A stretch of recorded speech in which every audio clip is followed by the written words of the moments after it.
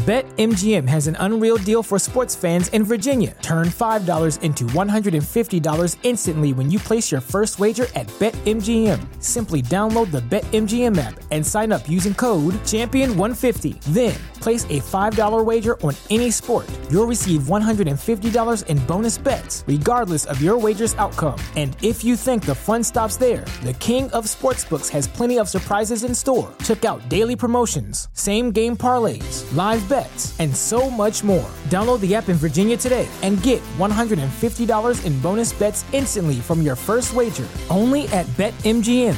BetMGM and GameSense remind you to play responsibly. See BetMGM.com for terms. 21 plus only. Virginia only. New customer offer. Subject to eligibility requirements. Rewards are non-withdrawable bonus bets that expire in 7 days. Please gamble responsibly. Gambling problem? Call 1-800-GAMBLER. Promotional offer not available in Washington, D.C. This podcast is a member of the Voices of Wrestling Podcasting Network. Visit voicesofwrestling.com to hear the rest of our great podcasts, as well as show reviews, columns, opinions, and updates across the world of wrestling.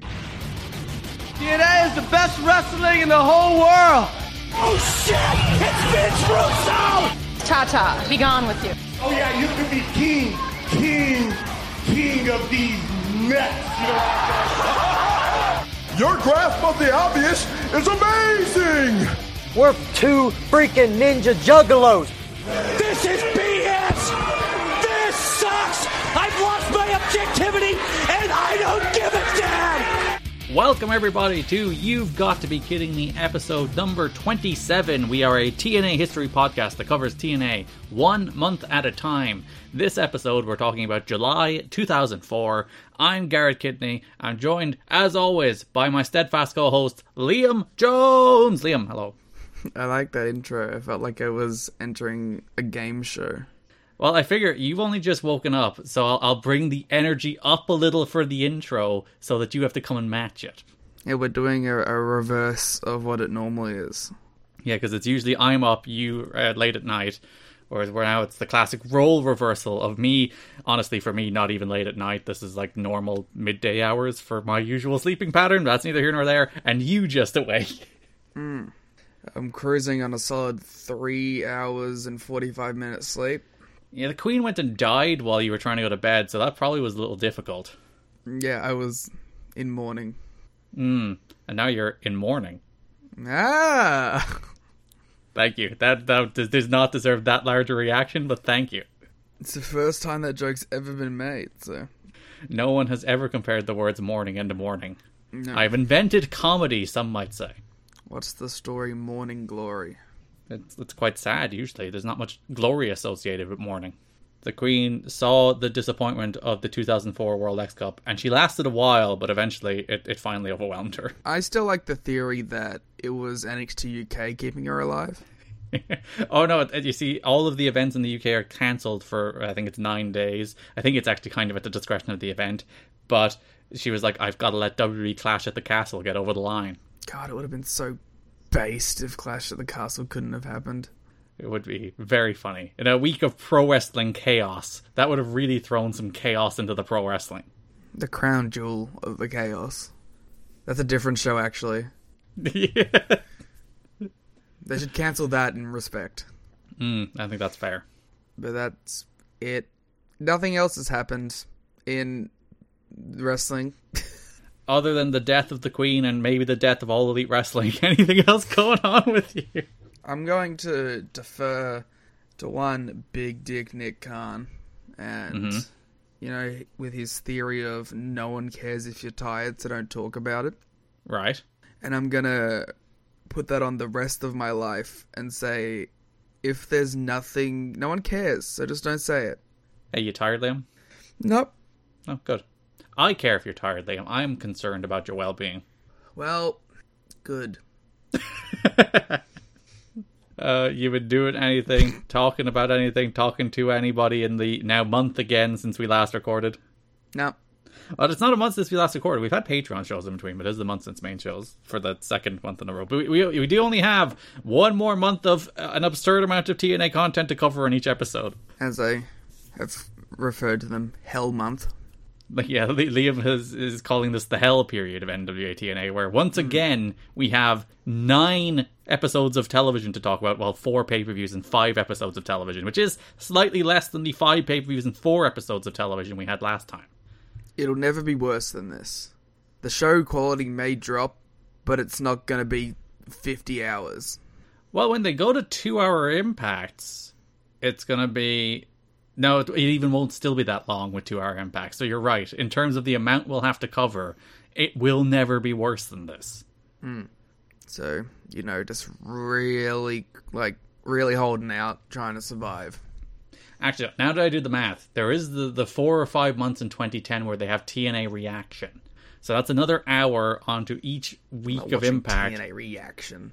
We're watching every second of TNA Reaction, and people have suggested we do it as like a Patreon standalone, and it doesn't really work because a lot of like the first segments of Reaction is like the end of the main event of the actual episode of Impact, so it doesn't really work to cover it by itself, but we will cover it when we get to 2010. Speak for yourself.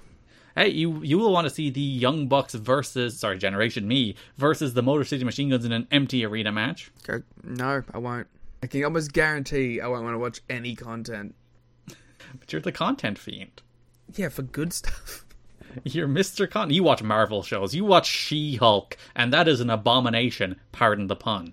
I got to watch She-Hulk twerk. Whoa. I hate that show. It's pretty lit. I detest that show with like a deep-seating, burning passion. I hate it more than I've hated anything in a long time. I don't hate it, but I understand why you do.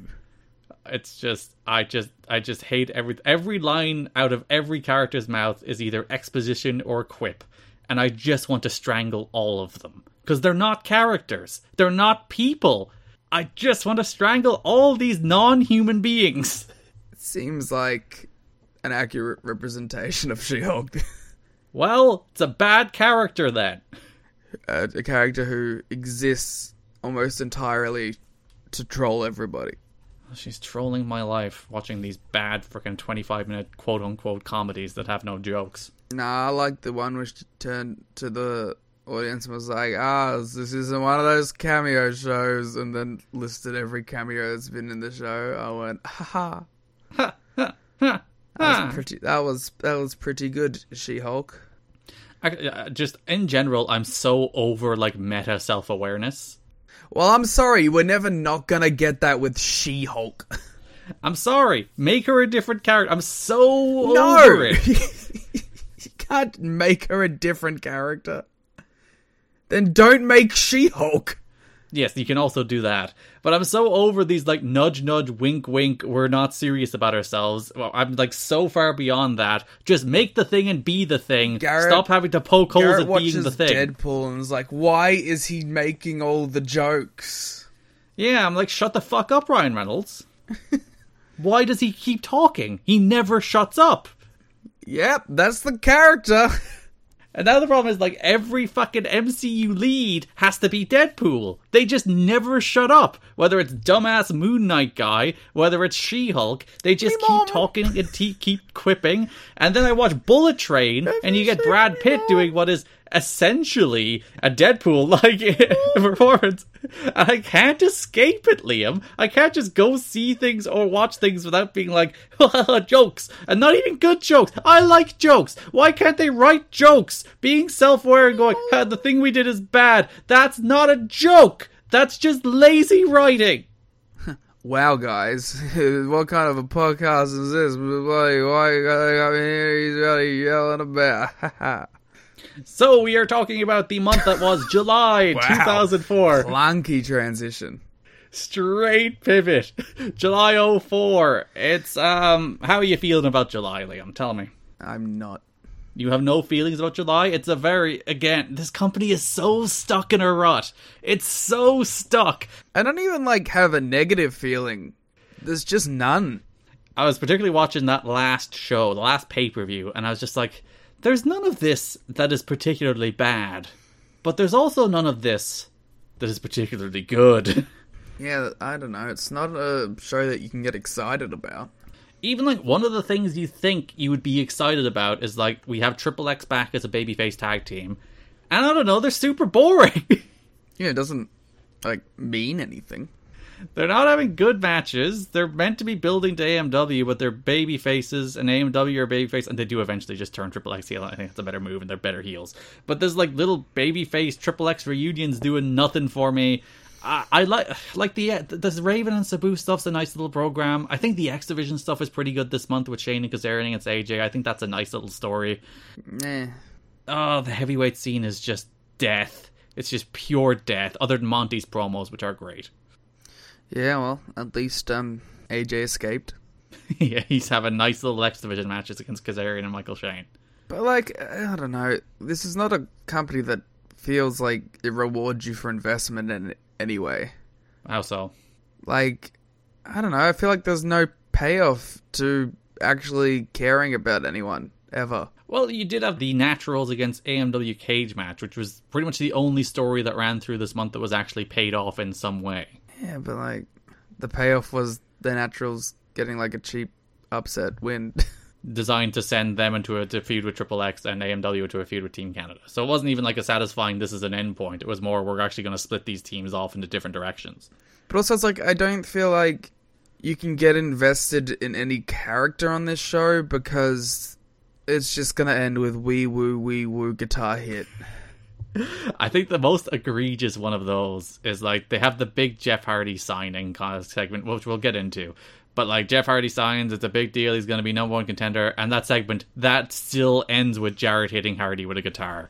Because, God forbid, there be anybody who's popular on this show who doesn't eat a guitar shot from Jeff Jarrett constantly. Yeah. I mean, I also don't care enough to get, mad about it.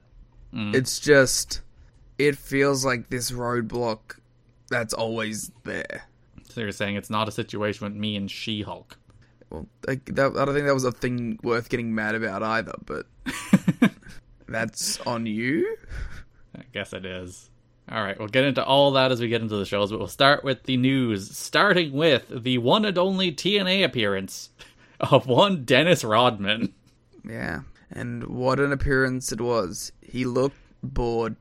Yeah, so the first episode of the month, the first Impact of the month, July 2nd, the main event was Team Canada versus the 3 Live Crew.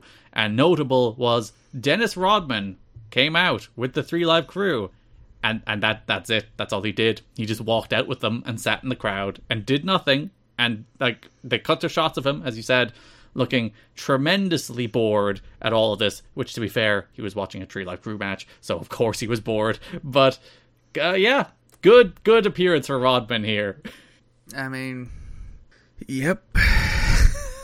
So, Dennis Rodman was a big letdown for TNA management. Last night at the tapings, he arrived with a posse of only 2 agent-like men in slacks and button-up shirts. That's very descriptive of the PW Torch. That you were describing how Dennis Rodman's posse is dressed. Wade was I need the detail to the button. I want to know how Kenny Omega was dressed when he was running the dog out of the room. I'm assuming it was some sort of Resident Evil t-shirt and shorts.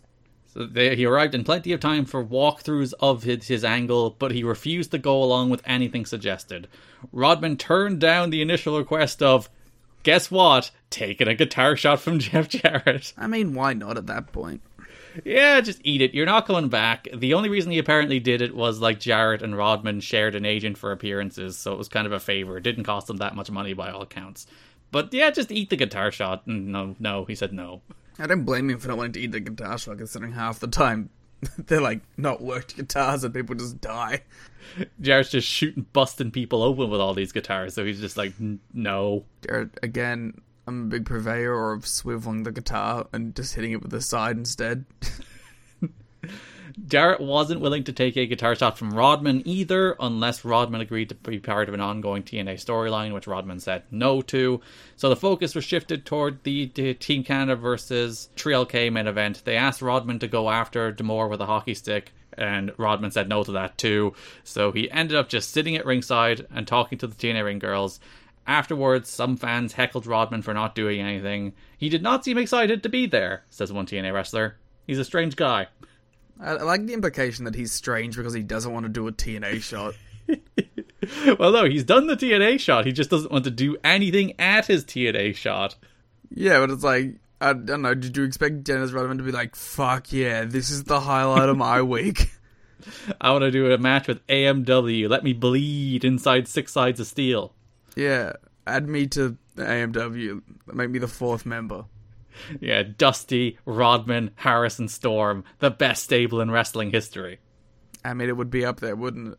A lot of wrestlers were upset about Rodman refusing to do anything. Some, being almost half serious, started egging Shamrock to go on down to the ring and just scare the hell out of him because of his attitude displayed backstage and in front of the people. So they wanted like Shamrock to go down and shoot on Dennis Rodman. That's awesome. As it was, he got there, sat at the Spanish announce desks, flirted with some women, and wasn't over to begin with. Yeah, there was also no reaction for Rodman. People did not give a shit at even him walking out. Yeah, well, you know, the bloom is off the rose at this point for Dennis Rodman, right? Yeah, we are firmly in, like, post-late career Rodman. There is some, like, talk about him, I think, signing with, I can't remember what the team was, but it was, I don't think, even particularly taken seriously then. This is, Rodman's career is done, and he's not particularly relevant in the mainstream anymore. It must be, like, very difficult from being so rich and so famous to being, like, a regular guy. Yeah, you go from a guy who is probably like, I don't know, top 10 most well-known sports star of the 90s to a guy who's like weirdo, washed, making peace in North Korea, dude. Yeah, right. It's quite the transition. That has to mess with people for sure. There's no way that leaves you well-adjusted. And especially for a guy who wasn't well-adjusted in the first place. Yeah, and especially like an athlete who like, if you're an actor, you can get a new role that chases the high. Yeah, like, acting completely different. An athlete, it's like, it's all on your body. And once that's done, you're just done as, like, a relevant guy, unless you're, like, one of the truly transcendent people, which Rodman isn't quite. Well, maybe in 7 years, he can go sign with another basketball team. He can come in... And he can be like, I'm so different, I'm a locker room leader, I'm here to help the next generation of basketball player. And then like a year after that, when a bunch of those younger basketball players aren't listening to him, he can turn into an insane person. Burn it all to the ground. Seems like a good arc for Dennis Rodman. Yep, for Dennis Rodman. For Chicago's... son, Dennis Rodman. For Chicago made Dennis Rodman. You know, he does have a reputation for being a punk. Fans were chanting Rodman's worthless at him and he was managing the baby faces. And they were correct. According to those who know Rodman, he got there and thought, what have I got myself into? Since the only people that he even recognized, and he's a wrestling fan, were Jarrett, Shamrock, and Conan. Maybe he's just not a good wrestling fan. He's not watching his Ring of Honor tapes. Oh, I love the idea of Dennis Rodman sitting down and watching, like, ROH tapes. He's like, man, I gotta watch Kabashi Joe. He's loving his Alex Shelley, his Embassy tapes. I'm doing the Embassy sign. Thank you. And so is Dennis Rodman. Yeah. Well, aren't we gonna look fools about questioning his fandom when he's gonna be listening to this podcast? Hey, Dennis Rodman, if you're listening, come talk to us about this very random one-off TNA appearance. Yeah, we won't pay you. TNA announced that its Wednesday night pay-per-views would no longer be carried by DirecTV, the nation's top home satellite service. Liam is celebrating the demise of the Wednesday night pay-per-views. Neither TNA nor DirecTV are commenting about the negotiations to get the pay-per-views back on the home satellite systems menu. Last week's TNA pay-per-view was the first pay-per-view not available. It was the first one in July. TNA released a statement that TNA's pay-per-views would not be available on DirecTV this month and possibly longer. PW Torch broke the news last week that In Demand is in charge of the distribution of TNA's pay-per-views and negotiated a 2-year contract with DirecTV, which expired on June 30th. Yes! So there's some like pay-per-view company versus pay-per-view company politics where In Demand has distribution rights but DirecTV want them, so they don't want to deal directly with a competitor, which is In Demand, rather than taking it from TNA. So there's some politics at play here, but yeah, they're not being carried by DirecTV as of the June 30th, as of the first show of July, basically. The biggest point of contention between DirecTV and TNA is that DirecTV management does not like going through In Demand, which distributes TNA. Their opinion is that you come direct or you don't come at all, explained one source. That's their name. Got him. There are also rumors that TNA failed to reach the number of buys guaranteed in their last DirecTV contract, which, given the rumblings are that the pay-per-views draw from 6,000 to 7,000 a week, that's probably true. Mm-hmm. They lost those Australian papes. Oh yeah, the weird airing 6 months behind, which actually happens again this month. We'll talk about that in a second. This time it's in Canada rather than Australia. Wow. If only they had Canadian stars to push. From the Wrestling Observer, the last real numbers we got from UFC indicated 25% of the orders came from DirecTV homes, and boxing has been as high as 33%. TNA pay-per-view numbers are believed to be in the 6,000 to 7,000 per week range, so it would be losing about 12 to 1,800 homes per week, or about 4,800 to 7,200 per week in terms of revenue. This comes at the same time the budget for promotion has increased tremendously due to producing and paying for weekly television tapings on top of the weekly pay-per-views. That's not a lot of money. No, and when you think about the amount it costs to produce a live pay-per-view on a Wednesday, fly that entire production down to Orlando on a Thursday and produce a 1 hour television program to turn around for the Friday, you can see how this company, perhaps, not in a very good financial position right now. I think it's going to work out. Garrett, that is my prediction. TNA will survive. It's a bold prediction. They said we wouldn't last a week. They said we wouldn't last a month. They said we wouldn't last a year. But look at us, doing terrible on pay-per-view. But surviving. What's the demo numbers, Garrett? Give me the demo. Well, they're doing a 2 to 0.3 in terms of their overall rating. So I'd imagine their demo numbers is probably, I don't know it's probably about a third based on 2022 numbers. I don't know what the percentage of young people watching television was in 2004. So their demo numbers are tiny.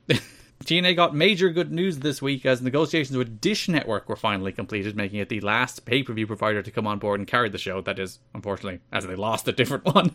The Dish Network is believed to cover about 8 million homes, and if the new homes do as well as the existing homes, the deal should, and for some reason it doesn't usually work out as good as it should in paper, add about 12% to the buys. So I like the way Dave kind of throws, or I like the way PW Torch kind of throws sass. It's like, it should add this amount, but for some reason it doesn't. Maybe because no one wants to buy these shows. I like that you saw sass and assumed it was Dave. Yeah, it's natural, isn't it? Especially in parentheses. That's what Dave usually does. That is a staple. I like that I only recognize the names of these pay-per-view providers from TW. Which did you usually try and get on, Liam? I feel like it's In Demand. So you're in line with TNA, you're fine. I think In Demand is usually the easiest one, and the Dish Network is maybe the second most easy to get. And these DirecTV people are playing hardball even in video games. Yeah, but they're all basically the one you get eventually. You can only take your pick. So TNA is still off DirecTV, which is bigger than Dish, so their overall homes are still down, even with the addition of Dish. The addition. I was gonna do the thing, but I moved on. But thank you. Nah, I wasn't gonna. I can't let a very easy, simple, bad pun go. I respect you for it. The company is hopeful to be back on DirecTV in August, at which point they would be available on almost 54 million homes on pay-per-view. And they will draw 53 of them. People, I mean.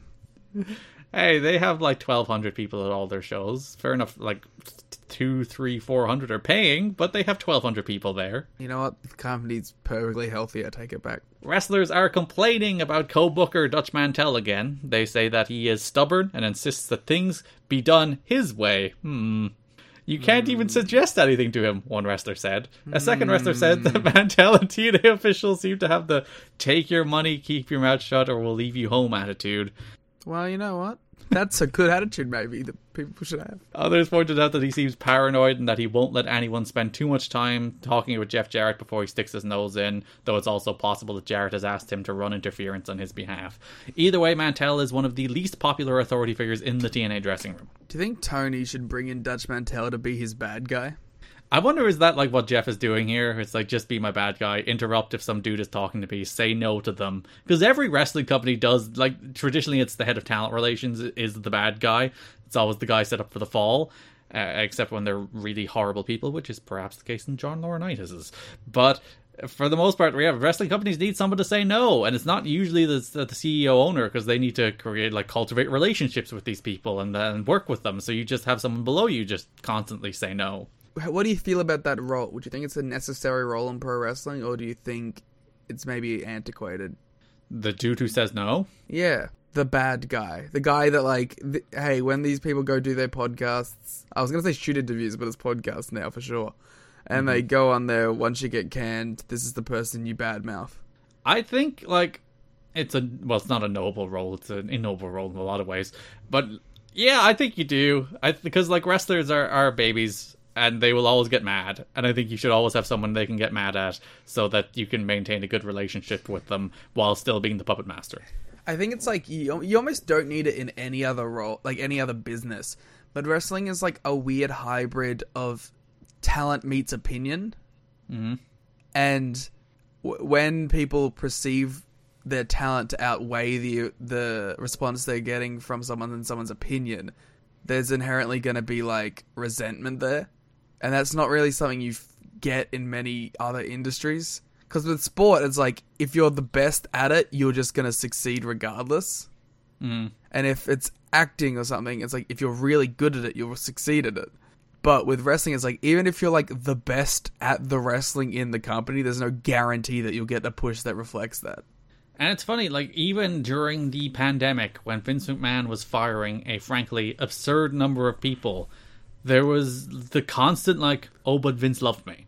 It's like, no, he didn't. He fired you. Well, it's because, like, it was Laurinaitis. And then, like, he had two fall guys. Because from the wrestling perspective, he had Laurinaitis to take the heat. And then, from the fan perspective, they all blame Nick Khan.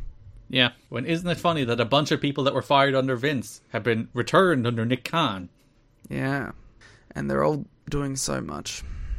Yeah, your big Dexter Lumis cage match stares. Who doesn't love that? Yeah, on the very good wrestling show, Monday Night Raw, that everyone loves now. On the topic of vacant stares into the distance, observers say it appears that Vince Russo has basically given up trying to convince Jeff Jarrett to make booking changes. He just doesn't care anymore, noted one wrestler, who also said he couldn't blame Russo for developing that attitude. Oh, well, maybe just do your role, man. I hate him in his role, so maybe don't do that either. Although he's not, like, all over the show anymore. There is less of him. So I haven't mind Russo because I've basically, like, he doesn't do anything important. He's still doing that thing where every time he's on camera, he looks like the most conflicted, sad man on earth, and I want to punch him. I think that's just his real life attitude coming through. Yeah, there's a moment on the last Impact where we'll talk about he has a big feud with Dusty basically going on, and Dusty's shouting at him, and Russo just has his head on his hands leaning on a table, and it's like, this dude has given up. This dude does not care about this anymore. I mean, wouldn't you be in the same position if Dusty was, like, reaming you out? I think it's supposed to be like a character thing, but you can tell this man is just checked out of this now, isn't he? Yeah.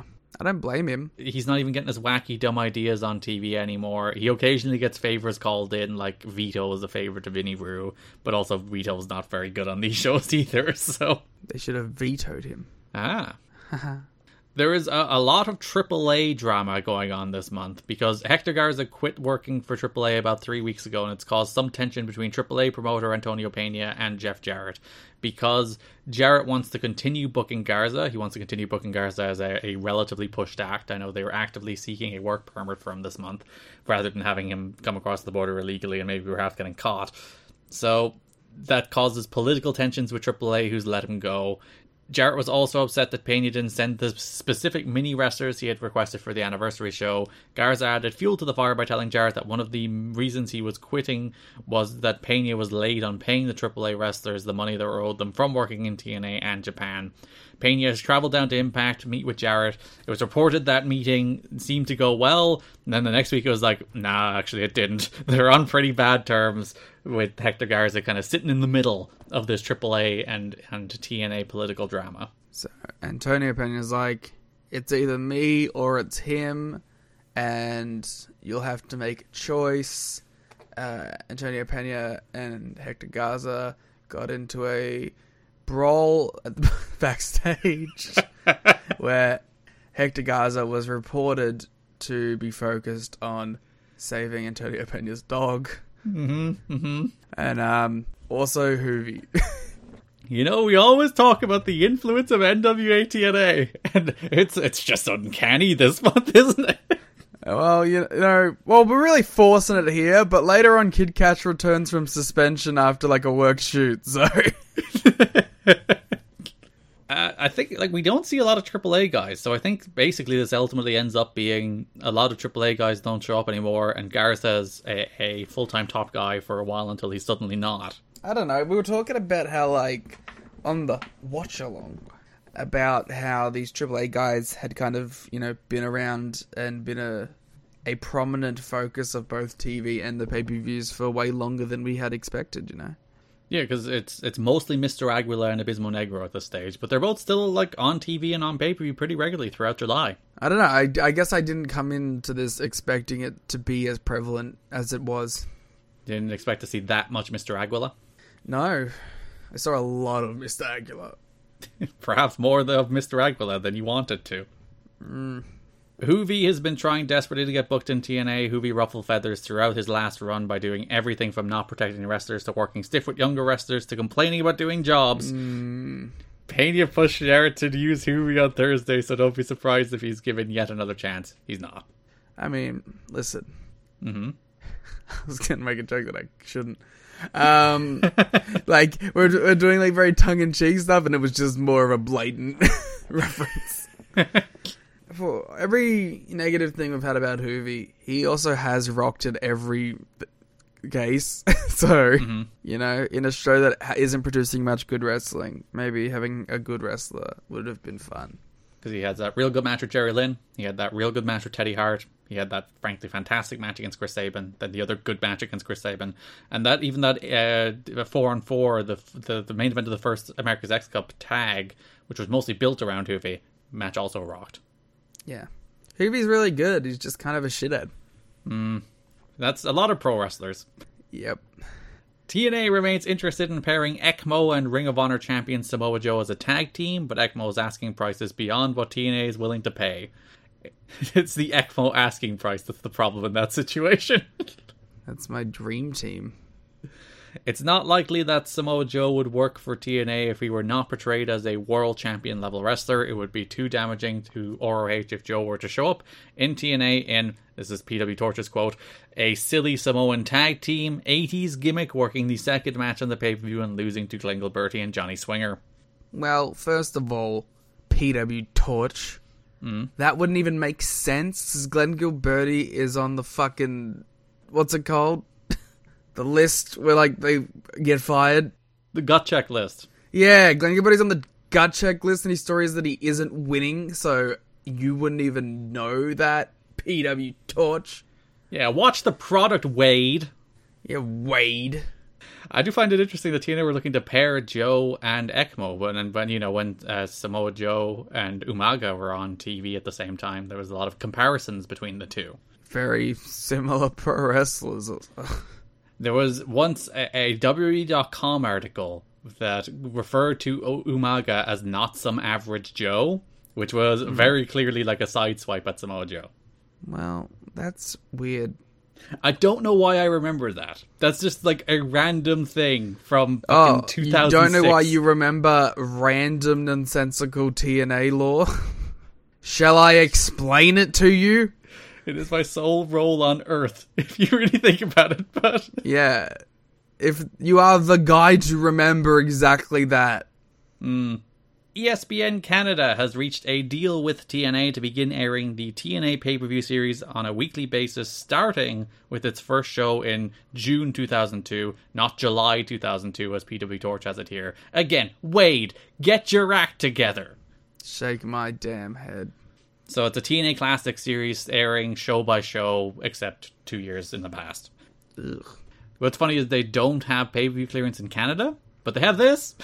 I mean, it's something, I guess.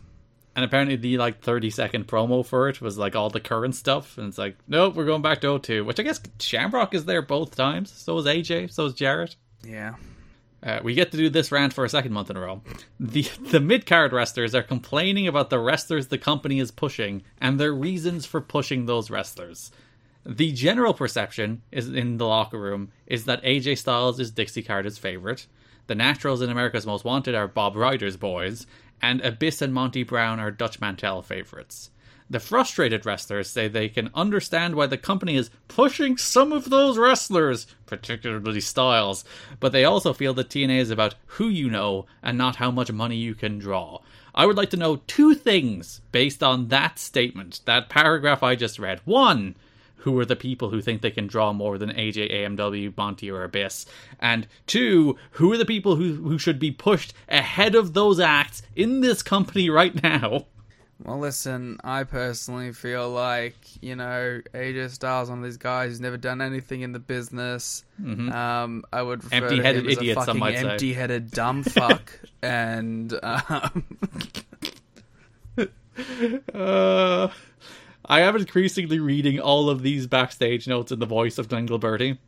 I'm reading him backstage in the voice of CM Punk. Yes, stop it. Stop it. The people they named are the good people in this company. Stop it. Yeah, the people that I enjoy watching every month.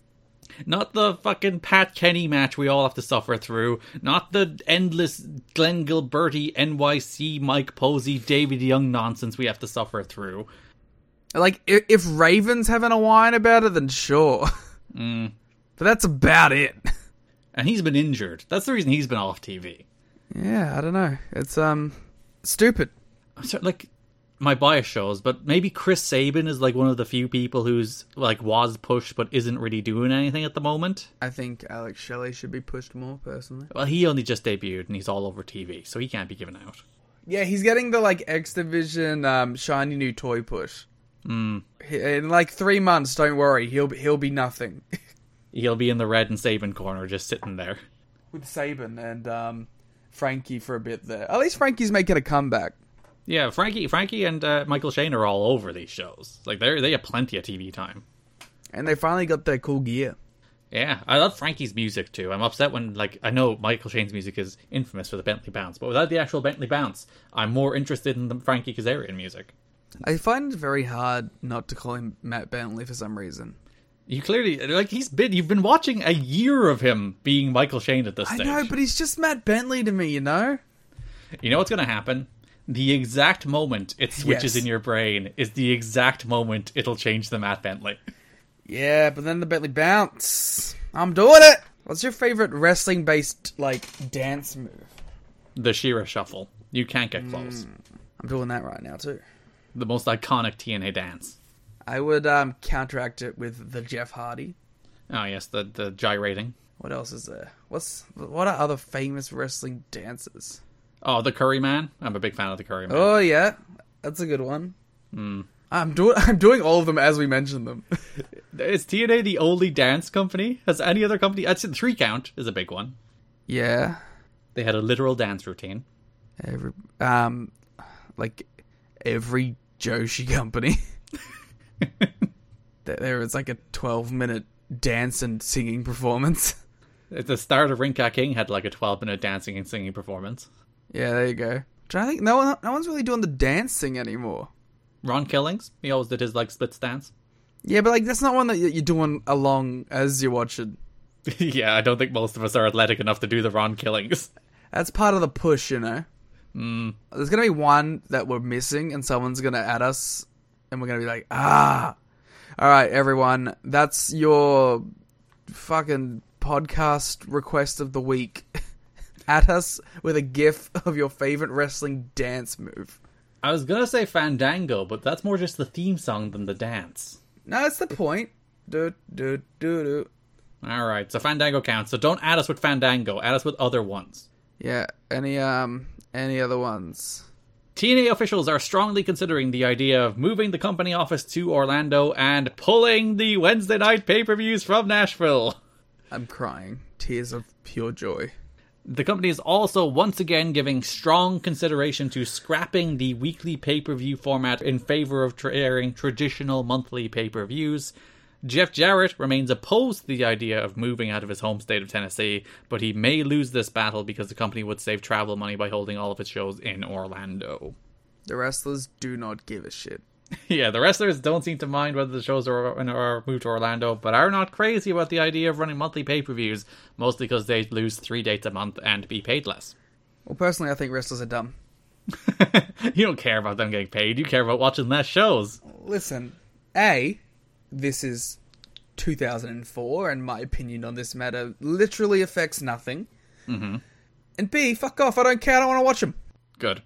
On the bright side, if it led to a significant increase in pay-per-view buys, moving from 4 monthly to 1 monthly, it might increase their pay in the long run. There has also been talk of running house shows. One city that has been mentioned is possibly Pittsburgh, promoted locally by Shane Douglas.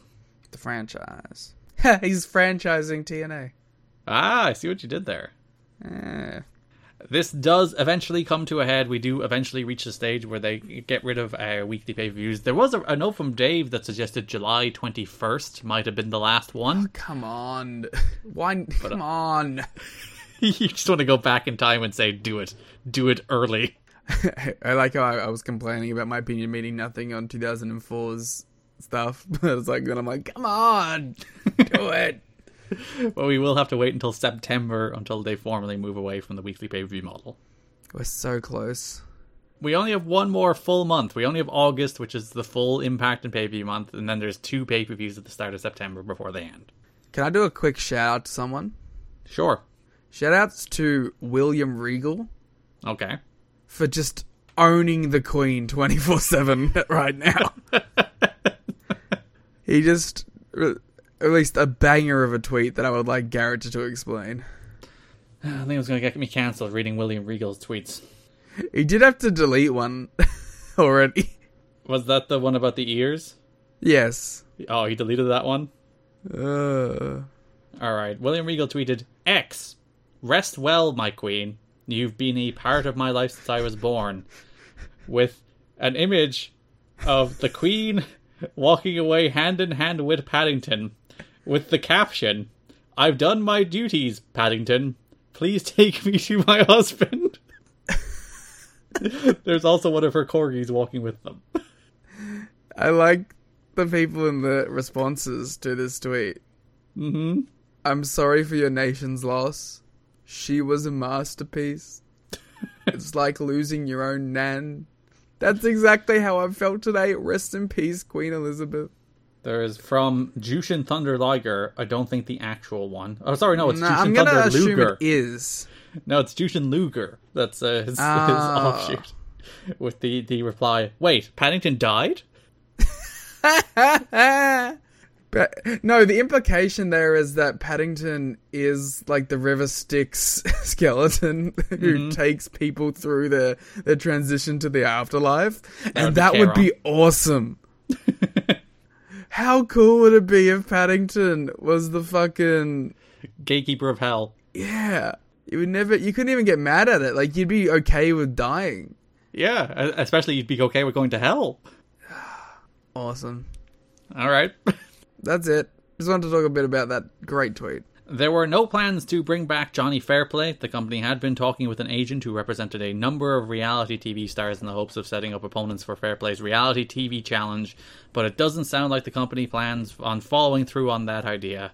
Fairplay's next wrestling gig will be in August when he works an independent show in Ohio that's being promoted by Shark Boy. Hell yeah, Shark. I like that idea that Shark Boy and Johnny Fairplay are just like besties backstage. Yeah, Shark Boy knows the value of Johnny Fairplay. Also, like, Shark Boy's the one guy who's willing to talk to him or something. I'm pretty sure that aired this month, right? The Johnny Fairplay reality TV challenge. Who cares? Yeah. Where he did throw out a challenge to any reality star to come to Impact. And it seems like they're like, nah, it's not worth it, Fairplay, go home. It's a shoot. But just no one responded. Wouldn't that be a great bit if he did throw out that open challenge and everyone was just like, nah. So that would be a good, like, gimmick if every week he, like, challenged a different entertainment series with the intent that no one would ever actually respond. Challenges, like, any football player. Then he's like, any boxer. And then he's like, any actor. And just no one. And he's like, I'm undefeated. 4-0 against every industry. And then finally building to the return of Dennis Rodman, who faces Johnny Fairplay. You know, I hate to say it, but I think I take Johnny Fairplay over Dennis Rodman because Johnny Fairplay at least seems to care. I thought you meant just in general in a fight, and I was like, no. I would also take Johnny Fairplay over Dennis Rodman in a fight, to be fair. Do you really think Johnny Fairplay would beat Dennis Rodman in a fight? No, I think it meant that I'd have to fight them. I thought, yeah. I don't think I'd win either way, but I think I'd have a better chance against the Johnny Fairplay. I think you'd beat Johnny Fairplay in a fight. I don't know. He strikes me as a scrappy fella. Mm. But so am I.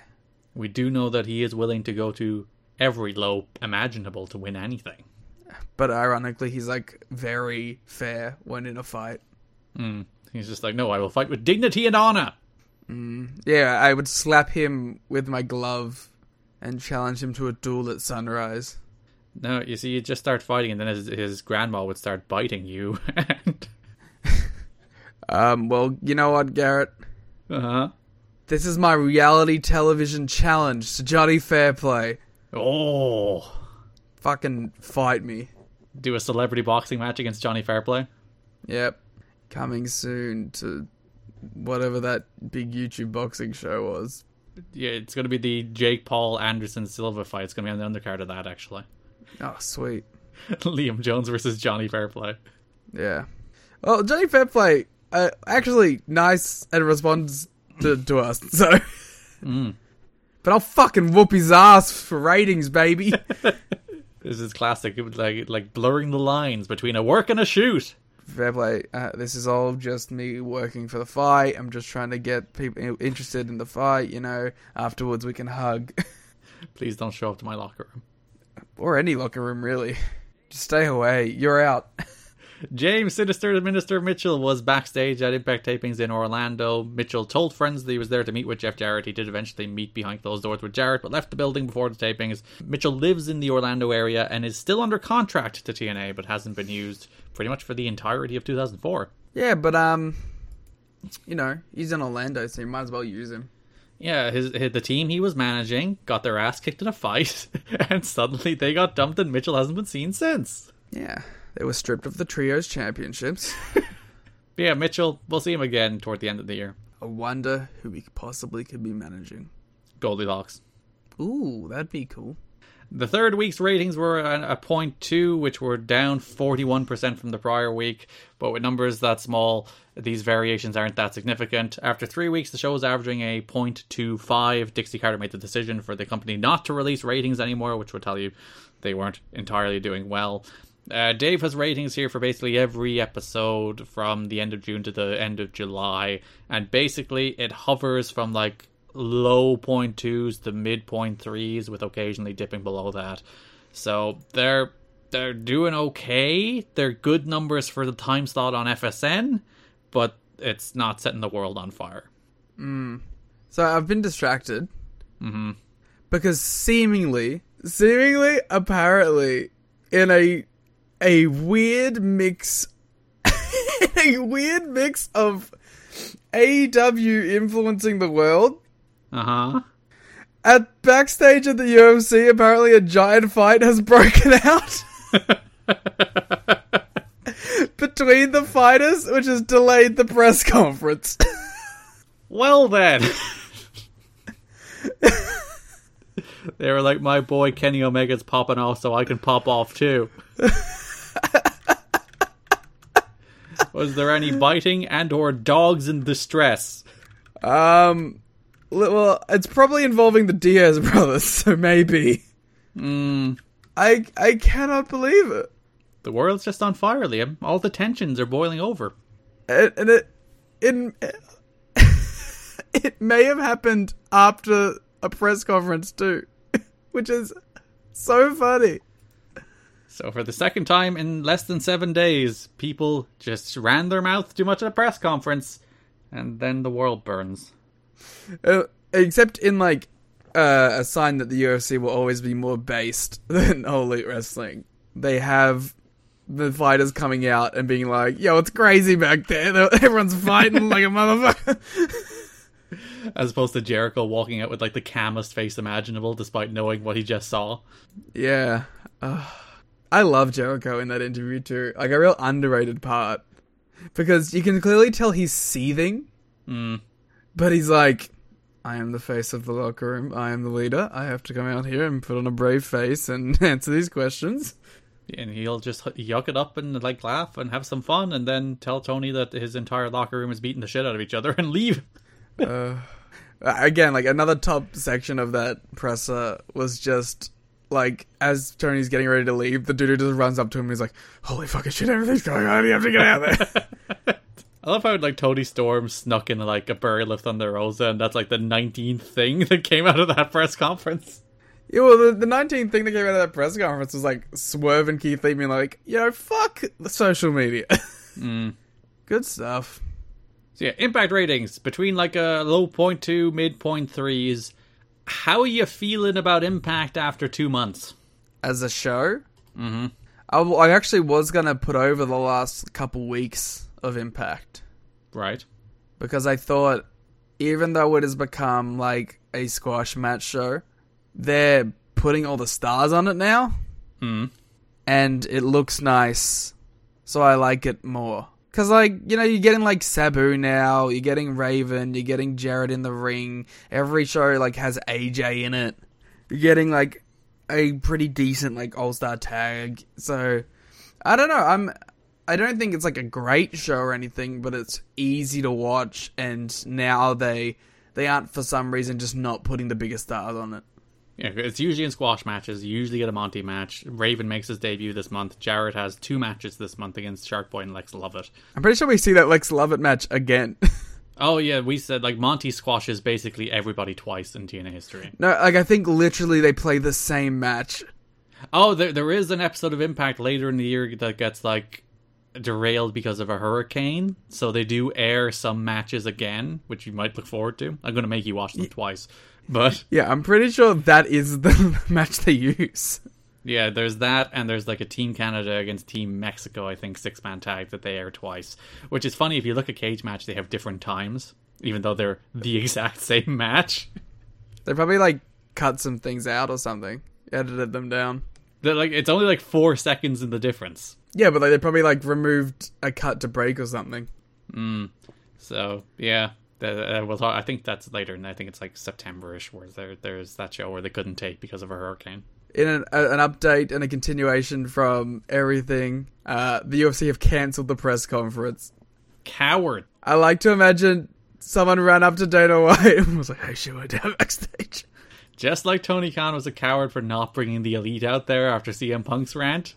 Well, I think the Elite were KO'd at that point, so I don't think they were going to be able to say a whole lot of anything.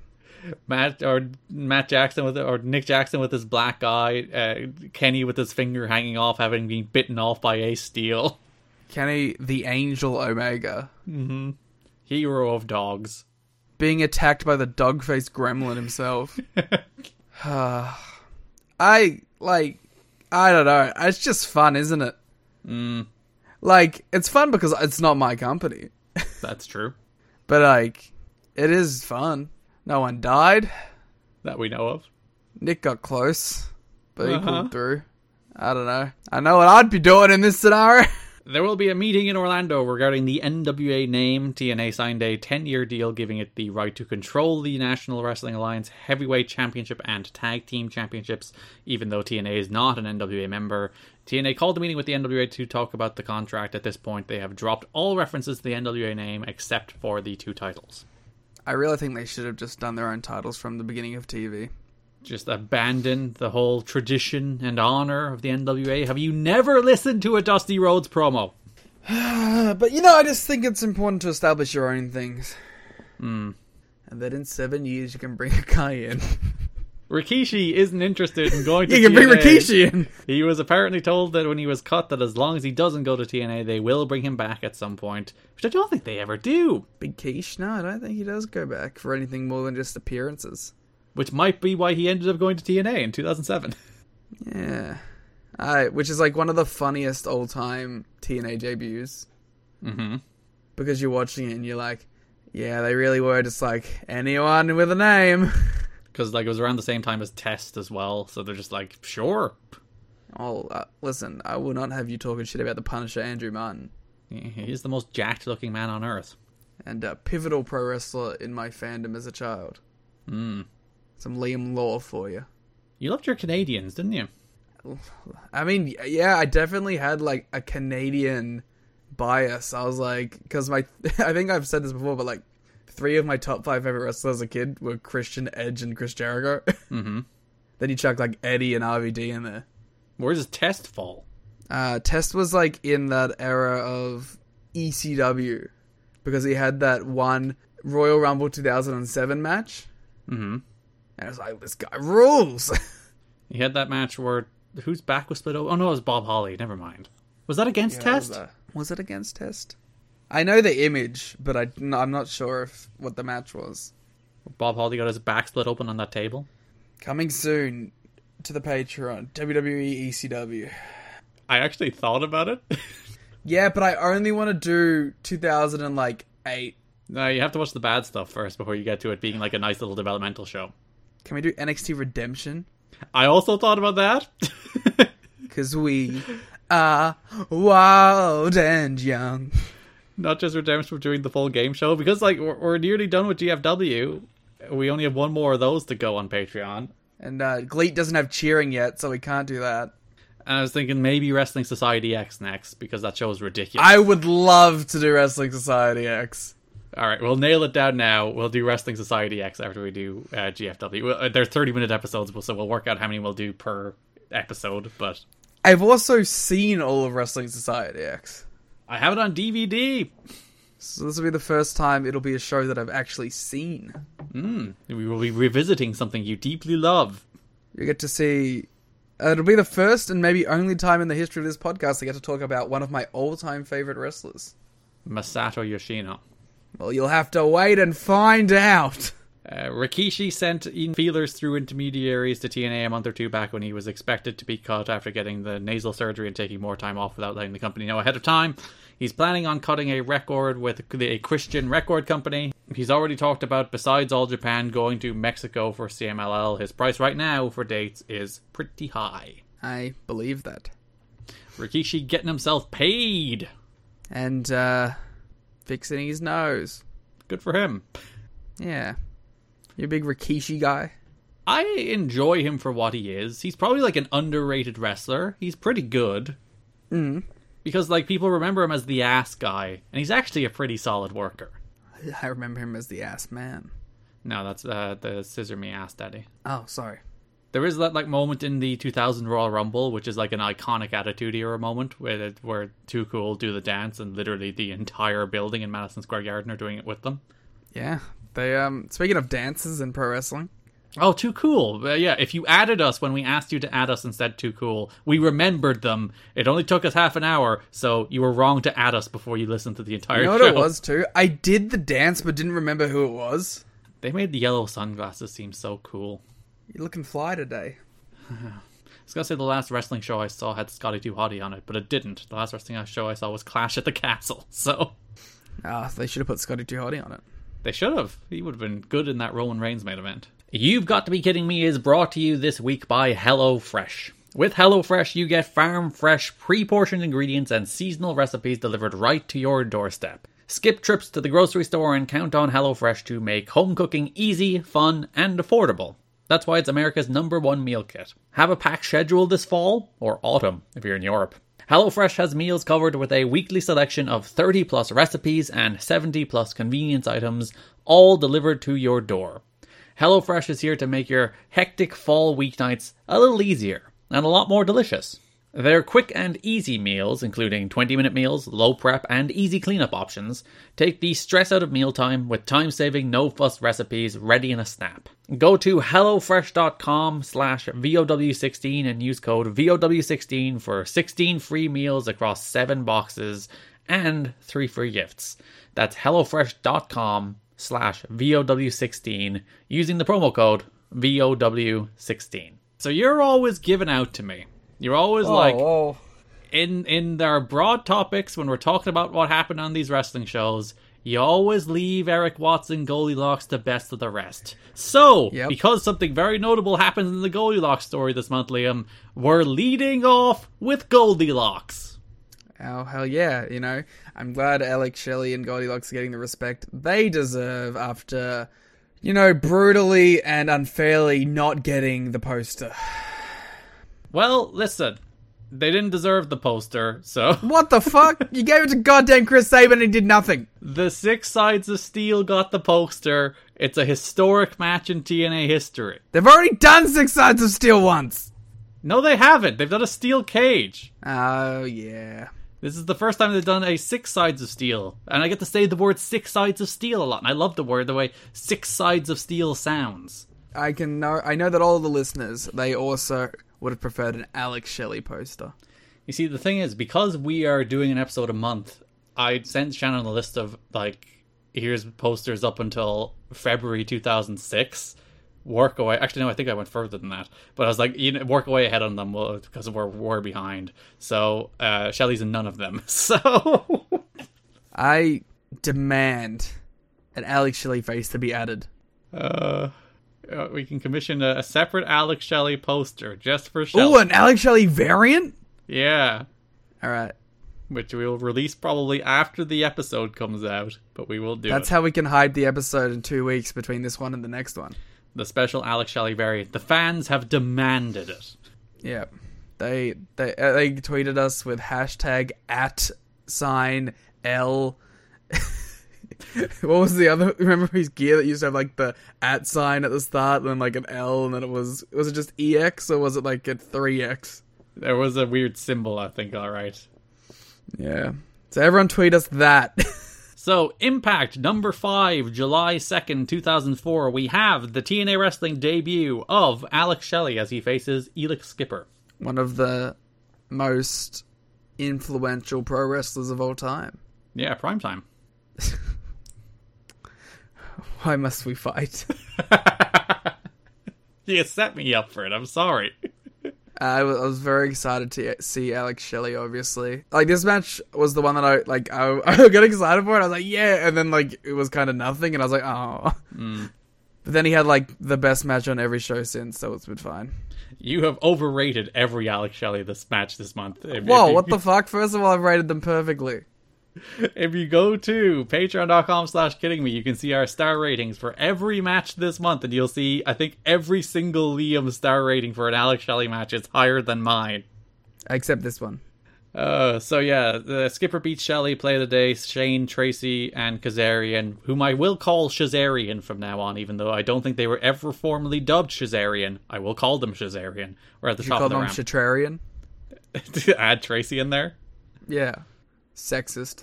She obviously deserves it. Shatrarian. You're a Shatrarian. With your Shatrarian opinions. This is the match where I believe, maybe not the first time, but Don is Skipper is the best ex-guy to never win the belt, and by God will he say that a lot. I don't know if that actually puts someone over. It kind of buries them. That's to be fair, Skipper's never really been a consistent X Division guy. They've always dropped him back to tag teams, but still, yeah. Yeah, I don't have much to say about this match. I just like Alex Shelley. I just think he's neat Marge meme. Yeah, Skipper won with the play of the day. Shelley signed with TNA on July 8th. Terms of the deal have not been disclosed. Shelley has been telling friends that he doesn't know if he'll be able to honor his Ring of Honor commitments. Oh, it turns out he does. It's basically while there's still issues with the likes of Styles and Daniels, they're just yeah, Shelley, just keep doing it. It's fine. Well, we talked about this when Sabin debuted, but what was your first Alex Shelley exposure? My first Alex Shelley exposure would have been the very tail end of Paparazzi Productions, so not the good stuff. So, the Bob Backlund, big fat oily guy. Actually, no, Bob Backlund stuff is kind of the good stuff, too. Yeah, that rocks. I don't know what you're talking about. My first meaningful Alex Shelley exposure would have been the Best of the X Division DVD, where he would have been in a bunch of, random matches. But, in terms of, watching him on a week-to-week basis, it would have been the Bob Backlund stuff. I think it was Motor City Machine Guns. But very quickly after that, I bought, Ring of Honor stuff. Yeah. Including one of the 2 Ring of Honor DVDs compilations that I owned being the Alex Shelley one. So, like, very quickly, I was like, oh, this is the guy. This is my guy. Get out of here, Rob Van Dam, Eddie Guerrero, Edge, Chris Jericho. I found Alex Shelley. Yeah. Detroit's close to Canada, right? It's on the border, yes. Yeah, so I was like, yeah, he counts. Congratulations on your knowledge of US geography. That's about all I know. Well, that's a good Patreon series. Geography quiz, US geography quiz between the two of us. Well, you did just win $500 in your trivia contest, so apparently you're pretty good. It was all animal themed. Yeah, and I crushed it. What can I say? Did any of the Serengeti facts I dropped on the watch-along help? Unfortunately, there was no Serengeti related. It was all Australian animals, I believe. No, it wasn't. That's a fucking lie. There was definitely an Australian animal focus, but they did delve around. You know, and would you like to know the one that I cinched out for our team? Go on. There was one that was like, who am I? I am a cat. I don't know if it was cat. It was like, I am an animal voiced by Bill Murray, named after a Spider-Man actor. It's Garfield. It was Garfield, and I shouted it so loud because I was so excited to get it. Because it was clear no one else on the team had understood that. How does nobody know about Garfield? I don't think they knew, like, the Bill Murray Garfield specifically. That's disappointing. Which I have seen 1 billion times, so... But, yeah, there was, some of these questions were really fucking hard, and then some of them were, like, the easiest thing in the world. So, there was some variant there. But, came second. I thought you said you won. Devastated. Came second, but won $500. What was the top prize? 1,000. What is this lucrative Australian trivia contest you're going to? Can't talk about it. It's underground. Frickin' $500 for second? Yeah. Usually trivia prizes for here, like, vouchers. And the best part is the second team that, like, I wasn't a part of, but was also playing for a club that I am a board member on, came third. Ah, so you are clearly the best part of that club.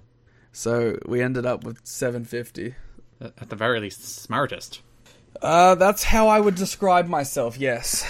I was going to ask, what percentage of the questions did you yourself answer? How much do you carry that team? But I think the problem is, most of the ones that, we all just knew, it was me and another person who basically ran the whole thing. Wow, burying the third guy. Wow, I hope he listens. Well, it was a 4-person team, so... But me and the other person, we basically knew all the same things at the same time. Mm-hmm.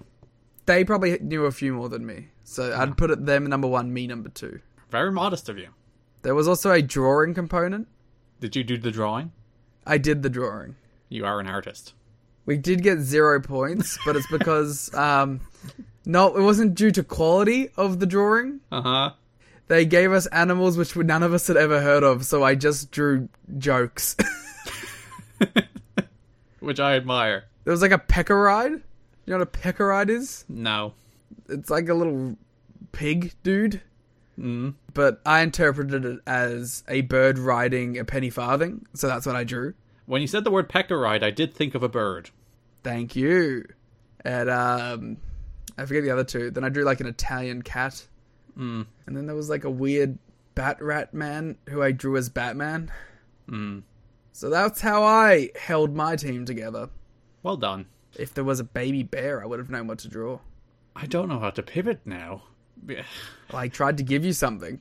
Well, I mean more tonally than content-wise. So Alex Shelley was meant to wrestle AJ Styles in this match rather than Elix Skipper. Sadly, AJ Styles' brother committed suicide shooting himself the day before this was taped, which cast a dark cloud over the Orlando tapings. Styles was scheduled to face Alex Shelley, and Primetime subbed. A lot of people in the company were really broken up as he was there and getting ready for his match when he got the news. David Young, who was probably his best friend in the company, was also taking it hard, although he did work a dark match that night against Shark Boy. God damn. So yeah, you're there, you're getting ready to wrestle Alex Shelley, and you get what is just utterly tragic news. It's not a great thing at all. And if you notice, I think on the show where he's wrestling Kazarian and Shane, I think he's wearing a black armband. So, Goldilocks. Again, how do you pivot to Goldilocks from that? Oh, god damn it. Goldilocks is insane. So yeah, on the first pay-per-view of the month, NWA TNA Baby number 102, July 7th, Goldilocks, we have a feature on her and Eric Watts about how she defeated Eric Watts, she has all his money, she owns his contract now, and now she's looking to run TNA. She goes backstage with Scott Hudson, she's like, don't hate me because I'm rich, filthy rich. She then offers to grow hair for Scott Hudson. Because she has that kind of money. She has bought a new object. Yeah, so she has bought herself a new X Division object. She's gone out, she's spent her money, she's bought herself a wrestler. I feel like, obviously the payoff here is that it's the baby bear Alex Shelley. Mm-hmm. Why not have Shelley win on the last show? Well, I don't think they had signed him yet. They only signed him after this pay-per-view. So maybe it was like they brought him in to do that match, they impressed him, and then they're like, alright, we'll start doing this story with you. Okay, that makes a little more sense. The way that we had read it out, it made me feel like he had already signed, so it's like, should have just given him a win. Yeah, PW Torch have July 8th as the date he signed, which is the day after this pay-per-view where Goldie was like, I have acquired myself an X Division wrestler. How do you feel about Goldilocks' wardrobe? I, honestly, of all the iterations of Goldilocks, this is my favorite. She's truly unhinged, but now she's like a character in a Knives Out. Yeah, she's like full 70s actress, where she's like, darling, I'm rich, filthy rich. She's doing that fake stage accent that doesn't really exist. If you've seen Frasier, there's Frasier's agent. The character's name is BB. Tremendous role in the show. Like, Goldilocks is just doing that, and it's really good. Would you like to start the flagship war over Frasier now? Oh, they don't like Frasier even though it rules? They are notorious Frasier haters. How can you hate Frasier? It's such a good show. I am generally pro Frasier. I do not understand how you can sit and watch like that show, particularly like the David Hyde Pierce performance in that show, the Niles character. Go in. One of the best sitcom performances ever. He's so good. Every like little nuance that man has ever have to do, every line delivery, every little quip, every bit of physical comedy, and then you have Kelsey Grammer, who's nearly just as much as equal. Like that, those two central performances in that show are so good and funny. Like, I'm 5 seasons into Frasier at the moment, currently watching it, and it's just such good comfort food TV that is consistently funny. And anybody that doesn't like Frasier is wrong. They're just wrong. Kelsey Grammer, the GOAT. Mm-hmm. Legitimate psychopath, which I appreciate in my actors. Yep. One of my favorite 30 Rock roles. Kelsey Grammer? Yeah, when he shows up as basically Kelsey Grammer. Also, like, just the best Simpsons guest character. Yeah, so, like, first of all, just a big double bird to the flagship. Mm-hmm. Thank you for the opportunity of putting us on their podcast network. But, I want you to make a choice right now, right? Go. If there's one thing you're known for, it is your love of Parks and Rec. Yes. Parks and Rec or Frasier? I'm only 5 seasons through Frasier's 11. Just a lot. Mm-hmm. I like Parks and Rec is one of my favorite shows ever, and I don't think Frasier quite reaches that level. But maybe we'll see. Maybe when I finish Frasier, I'll be like, God, I love this more than I love most things. But I think Frasier is fantastic. I think that show is We will just revisit so it once you've completed Frasier. Yes, I'm only halfway through. All right. I just wanted to throw that in there because we had the opportunity. When else? Actually, no, we talk about Frasier quite a lot, so maybe we could have gotten to it at some other point, but here we are. But Goldie ends this interview with Hudson just saying, "Ta-ta, be gone with you." She's so good. She's tremendous. I should bring her back in this role. So, Impact, July 9th, Impact number 6, we have Abyss and Alex Shelley, the new tag team underneath Goldilocks. That's bad phrasing. Facing Jarrell Clark and Mikey Batts. I like Mikey Batts because he feels like Austin Aries at home. Mm-hmm. That's my only note. I was thinking like Billy Kidman at home, but yeah, I see Austin Aries too. Yeah, I really like this match. This is like we are getting more and more of like the regular TNA jobbers. Like, we don't have Cassidy Riley yet, even though he has been on the show before as part of the Hot Shots. But we have Jarrell Clark now, we have Mikey Batts, who are like really good, wacky flips guys who you can just throw in there with any X Division dude and they'll probably have like a 3-star match. Mm-hmm. This is why I like the Shelley stuff so much, is that in matches like this, he just brings a next level of polish and fluidity to his matches. Yeah. Like, even when he's just grappling with dudes and doing hold exchanges, everything about it is just so smooth and compelling. And I'm watching it and I'm like, it's insane that this guy was like 2 years in? 2 years 3 in. years? Like, and he has a level of polish that I know that's easy to rag on like US indies now, but could you imagine like any like notable US indie guy being 2 years in and being this polished? No one is. So it's like, he's on a show where it's like, even like the best wrestlers on this show, I wouldn't necessarily call polished pro wrestlers. They're more like really good and dynamic performers who can do really crazy spots. And a lot of them eventually become like the most polished wrestlers of all time. But he still stands out even in comparison to them because he's going in there and doing something similar but at a higher quality and maybe not as flashy, but everything in between it is much better looking. Yeah, because he does more like grounded technical wrestling than he does flying here, which he can do flying. He just generally doesn't. So compared to like, you know, Shane, Kazarian, PD, Sabin, he just generally has that vibe of confidence a lot more. Yeah, he definitely feels like he doesn't have that second guessing or that like, you know, like a lot of guys in the X Division, you'll see them like gear up before they have to do their big spot. Shelley feels like he naturally walks into it. And you can see, like, even in these little moments, why this guy would become so influential and basically influence a style of American television and independent wrestling that existed, but popularized and made conceivable on a mainstream level. I know you mentioned Shelley's like above his contemporaries even at this stage, but when you look at like it might be extremely unfair to compare these days indie wrestlers to this golden generation of independent wrestling. But when you look at like the base floor level of competence of the likes of Sabin and Shelley and Aries and Strong and Loki and Styles and Daniels is a 10-year pro at this stage, and Samoa Joe and Brian Kendrick and all these guys from this era who like the floor of those guys even when they were young was really high. And you'd wonder, like, what caused that? Was it great training? Was it, like, just the fact that they were all wrestling each other a lot? Like, part of it is probably that they weren't recruited too young, which I think is happening a lot these days, where guys are hired too young when they're not ready for television, as opposed to here, guys are high, like, you know, they're in TNA, which...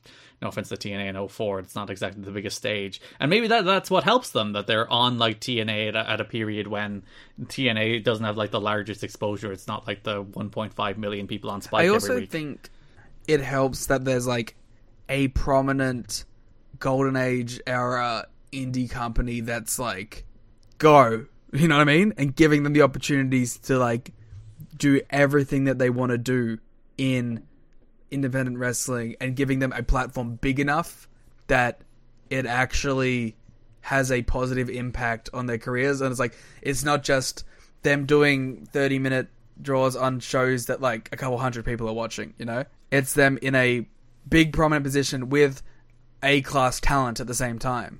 And it probably helps a lot to have like the two sides of the coin that are Ring of Honor and TNA at this stage. Where Ring of Honor is like, you do your wrestling, you get really good at wrestling.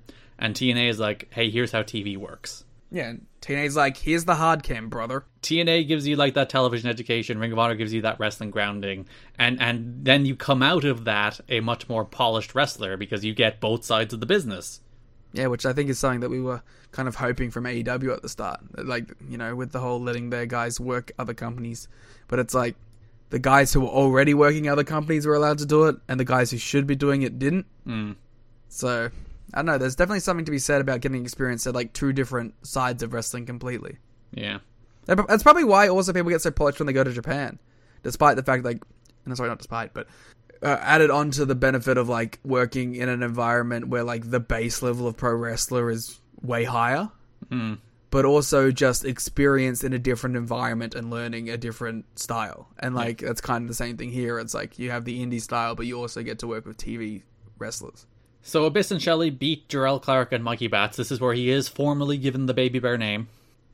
I had no clue about the Baby Bear name until you mentioned it to me. I just said the words Baby Bear at some stage. And I was like, what the fuck? And I don't think you explained it to me either. So now I have context to it. There's still not really context to it. He's just called the Baby Bear. He's Goldilocks' baby bear. I guess it does make sense. It's the three bears thing, but still. I think, oh my god! You just put that together?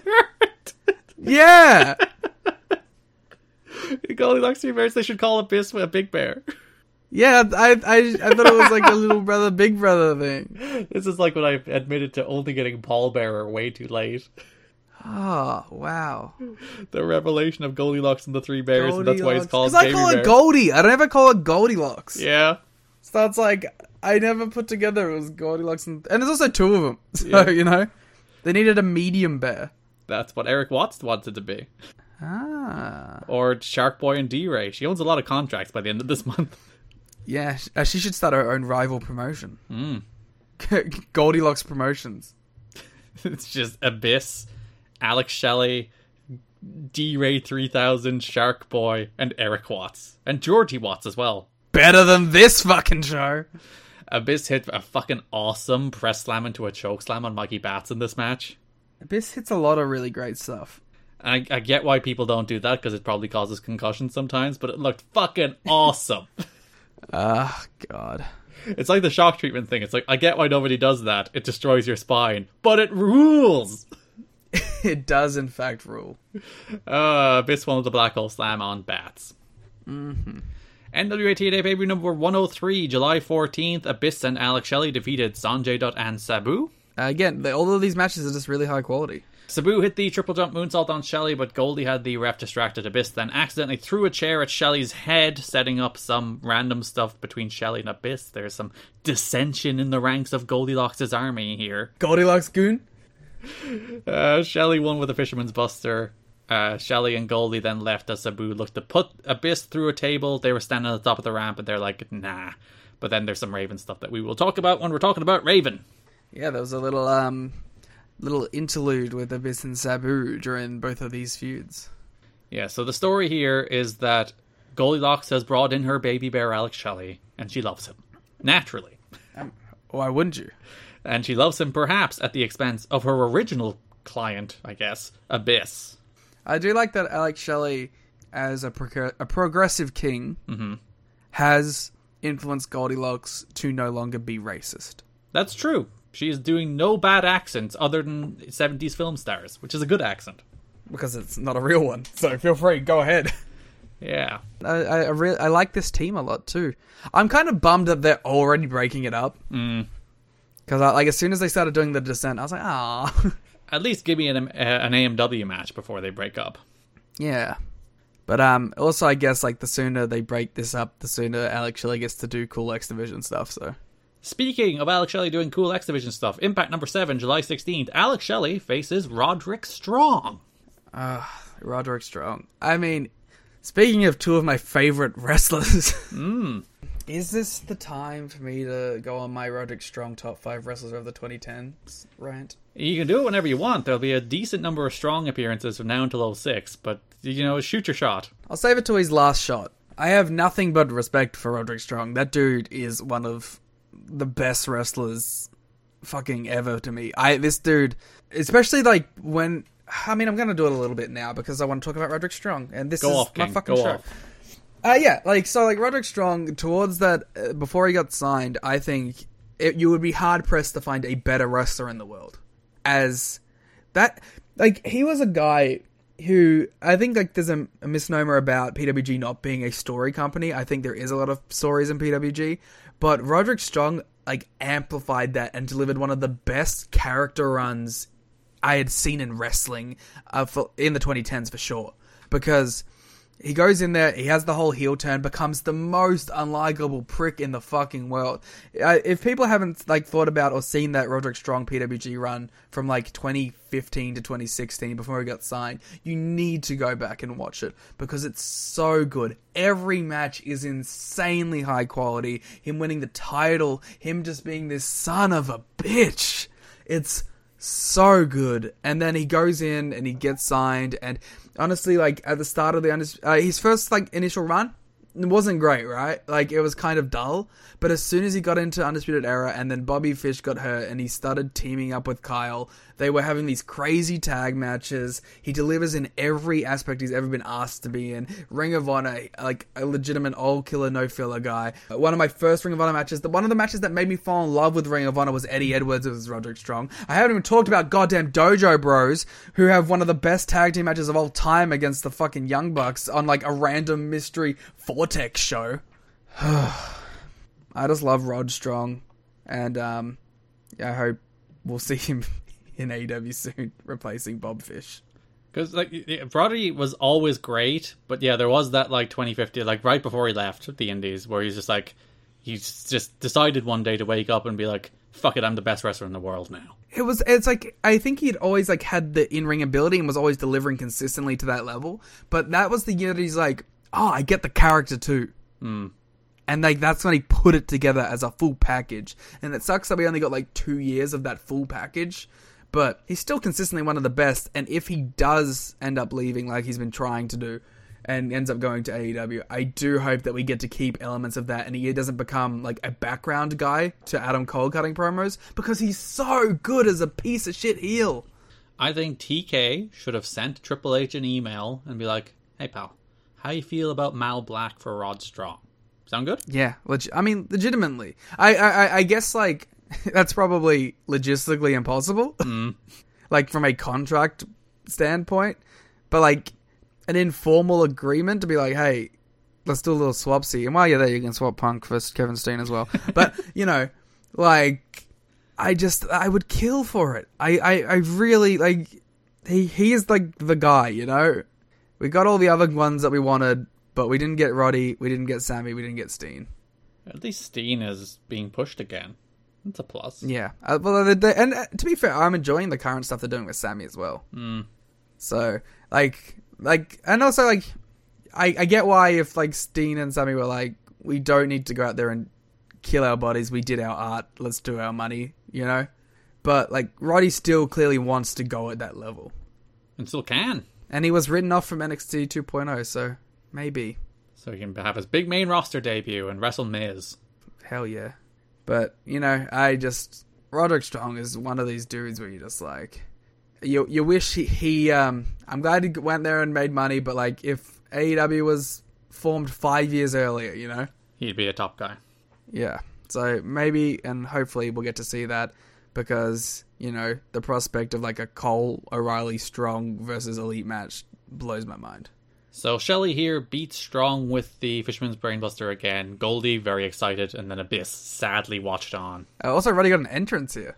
Yeah, he did, and it's like red gear Roddy with the long tights, long boys. Yeah, it's a very different. I remember like the first time I saw Roddy in the long tights, and like he's like a lot bulkier and thicker here. Yeah. But I remember the first time I saw that, I was like, who is this guy? Because I'm used to, like, skinny, jacked shorts Roddy, for sure. I think the first time I saw Roddy live would have been Super Card of Honor in 2009 when he wrestled Nakajima. Wow. How was that experience? They hit each other very hard, would you believe? I do believe it. That is generally a thing that Roderick Strong and particularly Nakajima tend to do. I mean, like, I'm saying the same thing. Like, the first time I ever saw him was that Eddie match. Where they just belted the fuck out of each other. And that's what made me an Eddie Edwards guy, too. It was, like, the natural thing to be attracted to for Strong. Because, like, obviously he was the backbreaker guy. But he was also, like, the super hard chop guy at the time. So, like, he'd just do his super hard chops. You'd be like, fucking holy shit, he killed him. Yeah. Again, like, you see that with Eddie as well, right? It's like those two dudes just exchanging those super hard chops and tearing the place down and just going a million miles an hour. And I think that may have been like the first like 30-minute plus match I'd ever seen. So I was like, how? How is this possible? You're allowed to wrestle for longer than 15 minutes? Yeah. So yeah, Shelley wins. Then next show, NWA TNA pay-per-view number 104, we go backstage to Hudson and Goldilocks as Goldie is like, I have all this money, and I would like to give it away if you can defeat my boys in a contract versus money match. I think all matches are technically versus money matches. There is more money for the winner at the pay window. At the pay window. And we go to Abyss and Sabu. Well, D-Ray walks in. He's very confused. He's just like, oh yeah, I forgot about that. You giving out money? And Goldilocks is like, yes. And he accepts the challenge without. And then Scott Hudson's like, do you realize what you just did? She'll own your contract. He's just like, I just heard money, bro. Yeah, D-Ray's great. I really enjoy his like character. I think he's a lot of fun. I will admit, I am disappointed at his change in gear. He swapped to like more, I guess that you would say they're high quality tights, but I liked the tie-dye. They don't work quite as well for D-Ray, do they? No, he just kind of feels like a guy now with those tights. When he had they kind of like reminded me of like Mikey Whipwreck. With like all the colors and stuff, and I thought they looked cool. But, you know, do what you gotta do, I guess. He should at least have gotten tights similar to Shark Boys. Ooh, that would have been fun. He could have got, blue. We'll talk about Abyss and Sabu and the Raven stuff, because there's not much Goldilocks development there. No.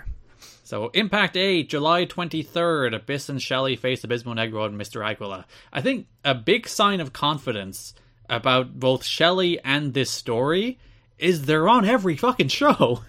Yeah, they've become a pushed entity immediately. And they're winning. They're always winning. Yeah. Which is like, you know, that's how it works. In fact, I think they win every match they have this month. Yeah, I don't think of one of the, like, except for the, you know, the initial singles, but as soon as they get into this act, it's all wins. They win all their tags. Shelley wins the singles against Strong, and Abyss wins the singles against Sabu. So once they get into the Goldilocks orbit, she's the manager of champions, Liam. They keep winning. Yeah. Yeah, so Shelley and Abyss against Abismo Negro and Mr. Aguila. Nice little match. It's always fun to see Shelley in there with guys who can do different styles, because he can do different styles. No, he can match anyone, and that's another like crazy thing about Alex Shelley. It's like you put him in there in any environment, and he'll succeed. Like he obviously he does the indie thing, he does like the TV wrestling thing, and then he goes to Japan and becomes like one of the best super juniors for like 5 years. He's so diverse, and then like you can put him in there with like any of these like technical luchadors, and he'll have these crazy matches with them too. Like he's the coolest and the best. Sorry, the coolest is Frankie Kazarian, but I will give you the best. Okay. There's a fun thing where it's Abyss against Abismo Negro, so it's Abyss versus the Black Abyss in this match. The finish here, Abyss hit Abismo Negro with the Black Hole Slam. Shelley hit Mr. Aguila with a double stomp at the back of the head. Shelley got the pin. Abyss was pinning at the same time, but the referee counted Shelley's pin. So the idea was Shelley stole Abyss's limelight. Shelley stole the pin. And Abyss, he's getting sick of this shit. Yeah, he's upset about Goldilocks having her new baby bear. I mean, wouldn't you too? A quip from Conan. Conan hasn't lived up to his reputation for being outspoken since he left WCW, at least until Wednesday night. After being informed that he and the other members of the 3 Live crew weren't booked for an Impact match, Conan asked someone in management, "How is it possible that we don't have a storyline, but Goldilocks has one every week?" Well, because Goldilocks is entertaining, you fuck. Wow, shots fired at the 3 Live crew. Yeah, the worst act in the company. I can't deny that. I think they are the worst act in the company. NWA TNA pay-per-view number 105, July 28th. We have another tag match. This time, D-Ray and Shark Boy have accepted the challenge, so they will face Alex Shelley and Abyss in a money versus contracts match. Another really fun match. I do think Abyss and Shelley should deal with these two a little faster. Yeah. Sure. But also, like, it's not like they're complete jabrones. Yeah. Like, they're the Impact jabrones, you know what I mean? Like, it's not Mikey Batts. It's Shark Boy, who is, like, the mascot of the company, and D-Ray, who has, like, actually been involved in storylines. They're the main event jobbers, as opposed to the undercard jobbers. Yeah, they're the jobbers who will beat other jobbers. So Abyss was briefly infatuated with D-Ray's comb, which I quite enjoyed. He just started staring at it. There's a lot of hair continuity with Abyss. He is fascinated with hair, it's true. He should have been a hairdresser character. There's a moment I liked where Abyss was just sitting on the apron, looking sad. Yeah. But they'd eventually accept a pretty aggressive tag toward Alex Shelley. Abyss won the Black Hole Slam on D-Ray, so Goldie now owns D-Ray and Sharp Boy's contracts. For another big story development afterwards, Desire attacked Goldilocks. And everyone seemed very confused by it. It's like, we don't know why this is happening, but sure. Yeah, maybe Desire will be Mama Bear. So later in the show, Hudson has Shelley and Goldie. She talks about how she knows why Desire did it. Georgie Watts put her up to it, didn't she? Yes. Before it turns out Desire comes in and they explain that they need the money for their kids because they're broke. That, again, is the actual story here. That Desire and Sonny Siaki have no money to feed their children. To employ pro wrestlers for this company. They don't have any money to feed their children, so they need to try and win Goldilocks' money. Siaki seems to accept a match against Shelley, but then Goldie is like, you won't face Shelley. You'll face my Abyss. Which I thought was actually a good bit, too. A cool little, a little swerve for them. You're not getting what you think. And one would presume that match will be on the first pay-per-view of August. Mm-hmm. So there's all your Goldilocks and Alex Shelley. No Eric Watts this month. She does own his contract. Icing him out. So are you happy? We led off with, frankly, I think about 20 minutes on Goldilocks. Well, we let off on about 20 minutes of Alex Shelley. I don't know. I think we mostly talked about Goldie. Actually, we mostly talked about Roderick Strong. Everybody but Goldie. Goldie's going to be upset. It's like, this is her big month and we didn't talk about her. But she did a cool Fraser accent, so... Yeah. Toss salad, scrambled eggs and whatnot. I really... this whole world title scene, man. I just don't care about any of it. Mm-hmm. Actually, wait, before you go in, I need to go, eat something. My stomach is, hurting. Alright, we'll take our intermission. Let me just grab something real quick. What you get? Just a sandwich. What's in a sandwich? Well... What's going on, guys? This is Rich from the flagship podcast here on the Voices of Wrestling Podcast Network, and I just want to let you know about a brand new sponsor we have for the network. It's Eufy, and let me tell you a little bit about their newest product, the Eufy VideoSmart E330. This isn't your everyday smart lock. This is a smart lock, a 2K camera, and a doorbell offering triple the security and triple the convenience. Instead of loading up your door with a bunch of different devices, you install one, and it takes care of everything in a complete package. It's not just about the home security, though. The Eufy Video Smart Lock E330 is also for convenience. No more worrying about losing keys. You can let each member of your family get a password. You can monitor their movement in and out of the house. You can keep an eye on your packages. You can check in on your house while you're away. There is so much you can do with this product. Best of all, it is easy to install and set up. All you need is a Phillips screwdriver. Leave that drill in the toolbox. The Eufy has keyless entry, a 0.3-second fingerprint recognition, a rechargeable battery with a 4-month lifespan, two-way audio from the lock, enhanced night vision, 24/7 customer support, and you'll love this, none of those pesky monthly fees.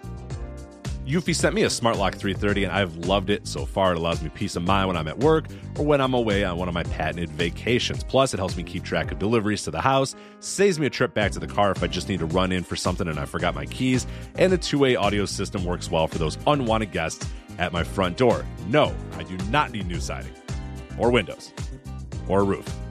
Thank you, though. You can simply tell them you aren't interested from the comfort of your couch. Now, are you ready to ditch the others and join the Eufy revolution? Of course you are. Get started today by searching Eufy Video Lock on your search engine of choice. That's EUFY Video Lock, or visit eufyofficial.com/video lock to see how you can finally, once and for all, gain complete control of your door. Once again, that's EUFY Video Lock, eufyofficial.com/video lock, and we thank them for sponsoring the Voice of Wrestling Podcast Network. It's the sandwich that you don't consider a sandwich because it's just peanut butter. Oh, I'm fine with peanut butter being a sandwich. Did I give out about that? No, I think you said it doesn't count as making food. No, it doesn't. It is. I'm literally making it. No, you make a sandwich, but it's not making food. That involves cooking. No, it doesn't. Yeah, it does.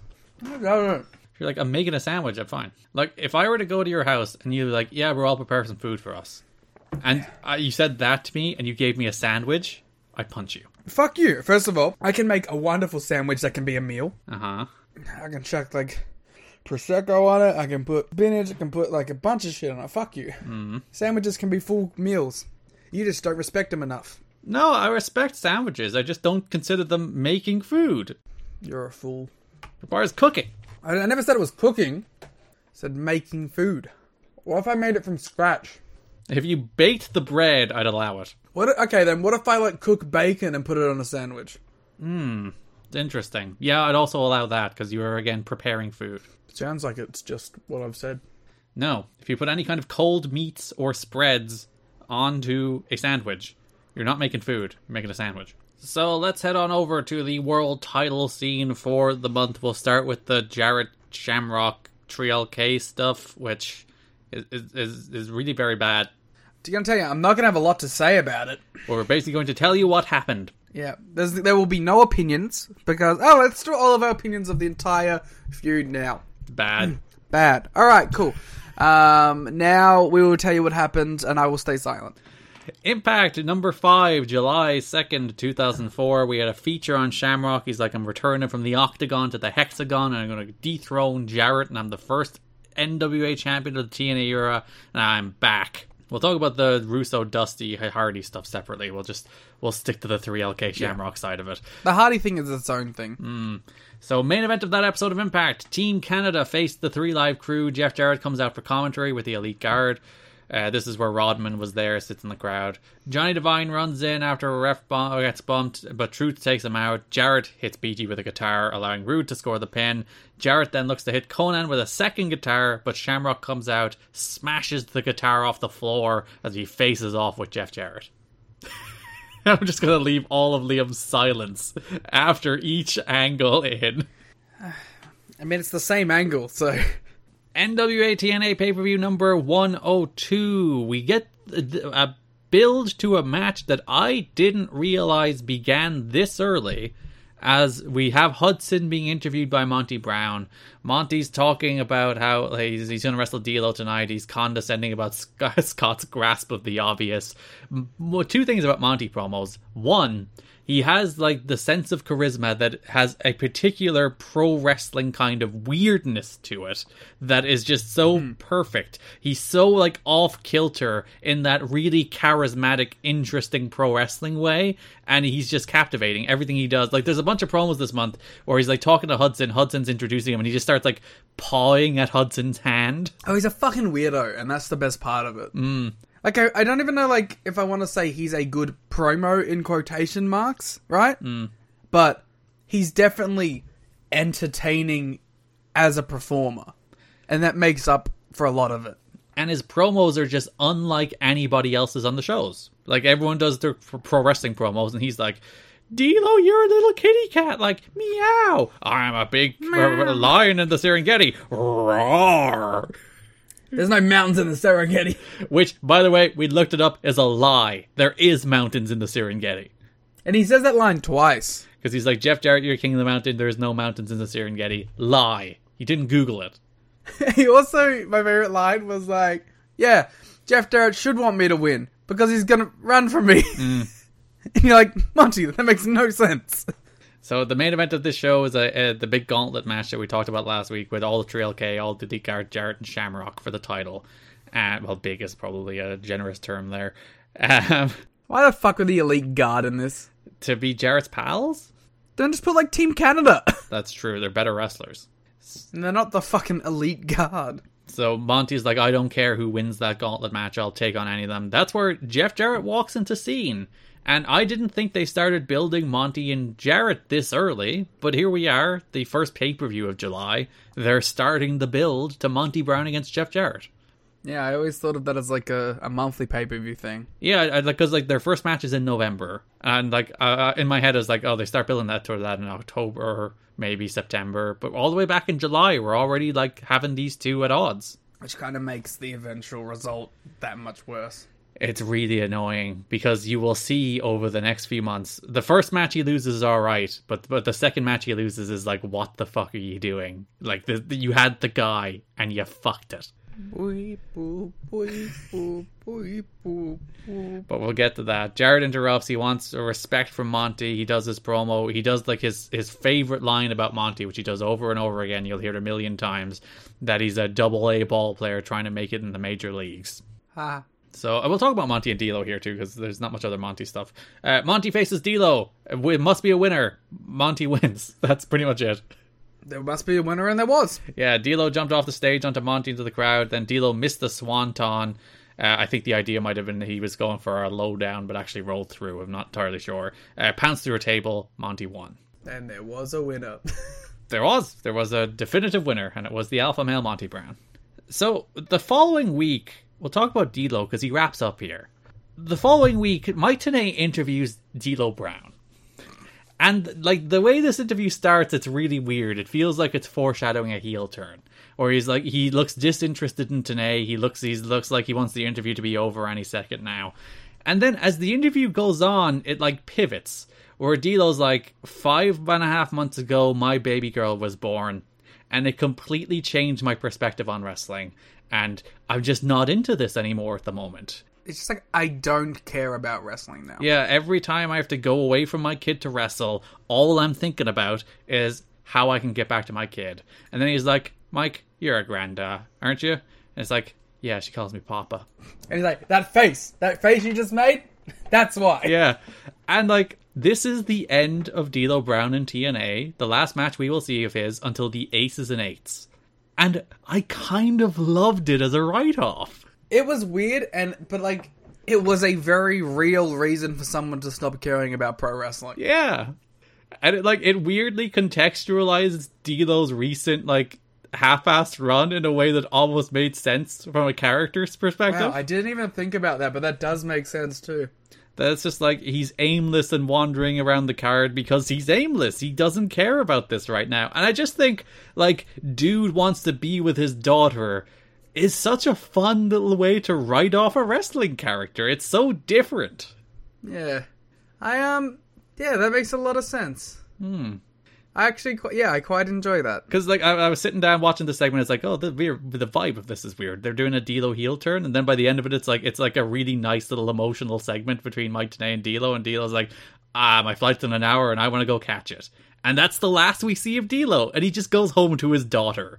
I kind of love it. So Garrett. Yeah. The D'Lo Brown run. Mm-hmm.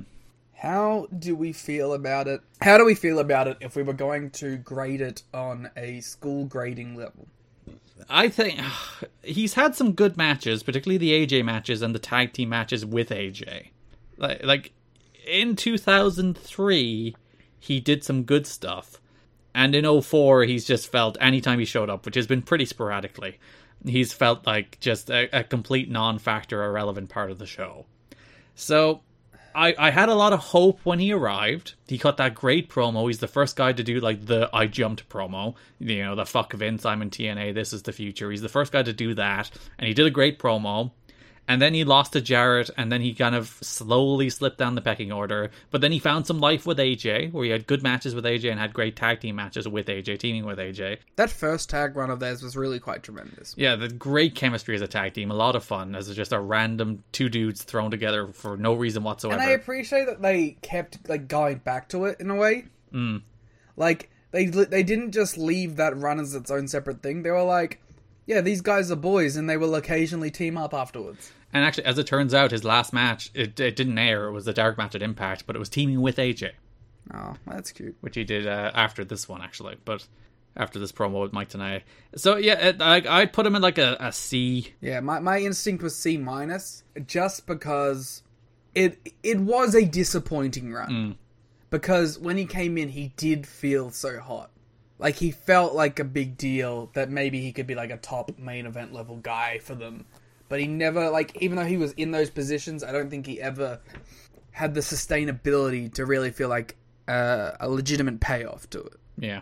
And, like, it's tough because, you know, one of his priorities was working All Japan. So he just never had the consistency in TNA. He was always in and out. Well, you could argue there that, like, maybe that is the responsibility of the company to lock the dude down then. If you feel like he can be a guy to that level. which it seemed like he could have, especially early on. Which is the thing they did do with Christopher Daniels. Yeah, so it's like it's not like it was a completely unprecedented thing to be like get this guy locked down so you have him whenever you want him. But yeah, he falls under the classic TNA. It's a story of what could have been. As a guy who came in, who's like a great wrestler with great like charisma, who could have been maybe not a difference maker. I don't think like the story of D'Lo Brown, like the best case scenario here is that he takes TNA to new heights. I agree. Like it's not, I don't think he was going to be John Moxley for AEW, but I do think comparable to the level at which TNA was, he could have been a difference maker there. Like I don't think it was going to explode them to like number 2 company in the world, but I do think he could have been a money drawing guy for them. I think like the best potential comparison he could have been was Raven. Like he could have been a Raven. Yeah. And having another Raven on this crew is not a bad thing, you know? No, there's not a lot of stars around here these days. And especially going into TV, right? To have like a third recognizable top star that feels like that could have been a way bigger deal. And like, I do think people have like, particularly these days, but like even back then, I think pretty strong feelings for D'Lo. Like he was a pushed act, well, not quite a pushed act, but he was a featured actor in the Attitude Era. I think D'Lo's one of those mid-card WWE guys that you just kind of like fall in love with. Like, you know, like with me talking about Christian and Jericho and Edge, like from the era that I was watching them. Like RVD, like those guys were like mid-card runs that I like you fall in love with, right? It feels like he was like kind of in a similar like thing where it's like, you know, the Eurocontinental title stuff, you're into it, you know? You like this guy because in an era where there wasn't a lot of like actual good wrestling, he was a dude who stood out. And you look at the stuff he did this year, where like he just showed up on Impact, you know, beating the hell out of Honor No More a couple times. Crowds lost their shit. Those clips went wild online. Like people like D'Lo. Yeah, it is a story of what it could have been. But as I said, I really like how they wrote him off. I thought it was a really charming, different thing to do. It feels weird because just in the context of the show, it feels like just yesterday he showed up. And he got this big promo about how like Styles has reinvigorated his passion recently about how he's going to chase the NWA title. And then like 3 weeks later, he's like, I have no passion for this. I want to leave. So main event of NWA TNA Baby number 102, July 7th, was the gauntlet match for the NWA World Championship. Jeff Jarrett defeated the Elite Guard 3 Life Crew, Ken Shamrock, in the 8-man gauntlet. Hernandez and Killing started, then Onyx, then Jarrett, then Conan, then Collier, then BG, then Shamrock. Elite Guard then dumped Conan as Shamrock made his entrance. Elite Guard threw out Shamrock. I don't think Shamrock took a single bump this month. Shamrock snapped, wrecking ringside, threatening Don West, which makes him the biggest heel in the company. Killings threw out Onyx and Collier. BG and Hernandez were also thrown out. Jarrett and Killings were the final 2. Jarrett hit Truth with the belt, but BG stopped the pinfall. Then Shamrock came out, grabbed the guitar from Jarrett, just like he did on Impact, but this time, instead of breaking the guitar, Shamrock smashed the guitar over Ron Killing's head, allowing Jeff Jarrett to retain the NWA World title. Swivel them hips. You know what I found weird? In that, like, if you base this on TNA history, this actually makes a lot of sense. Because you ask, who beat Ken Shamrock for the NWA title, Liam? Ron the Truth. It was Ron Killings. So the idea that he'd come out and say, fuck you, you beat me for the title, you're not winning, would make a lot of sense. But they never called back to that. And I was like, that's weird. It felt more like a Jeff Jarrett, Ken Shamrock alliance than a individual Ken Shamrock story. Yeah, it's just the latest chapter in the endless This Is Jeff Jarrett's company, where it can't be a thing about Ken Shamrock. It's always a thing about Jeff Jarrett. Yeah. While he was threatening Don West on commentary on, I think it was Impact on the next show, Don West is like, not gonna lie, Mike, I thought I was gonna die. Good way to put it over. Don West's life flashed before his eyes when he saw Ken Shamrock coming at him. Well, wouldn't you? Well, we're talking about like Ken Shamrock getting sucked into the Jarrett-verse. There might be a poignant note to bring up. So Shamrock is working with Jeff Jarrett in hopes of creating some cross-promotion between TNA and UFC. You remember a few months ago we talked about Jarrett going to Dana White and being shot down. Jarrett approached UFC officials a few months ago about that very subject, but his proposal was rejected. The feeling is that UFC may be more willing to work with Jarrett now that TNA has the Fox Sports Net exposure. UFC doesn't have weekly television, is only available on pay-per-view. Can you imagine a Jarrett against Shamrock shoot fight? Yes.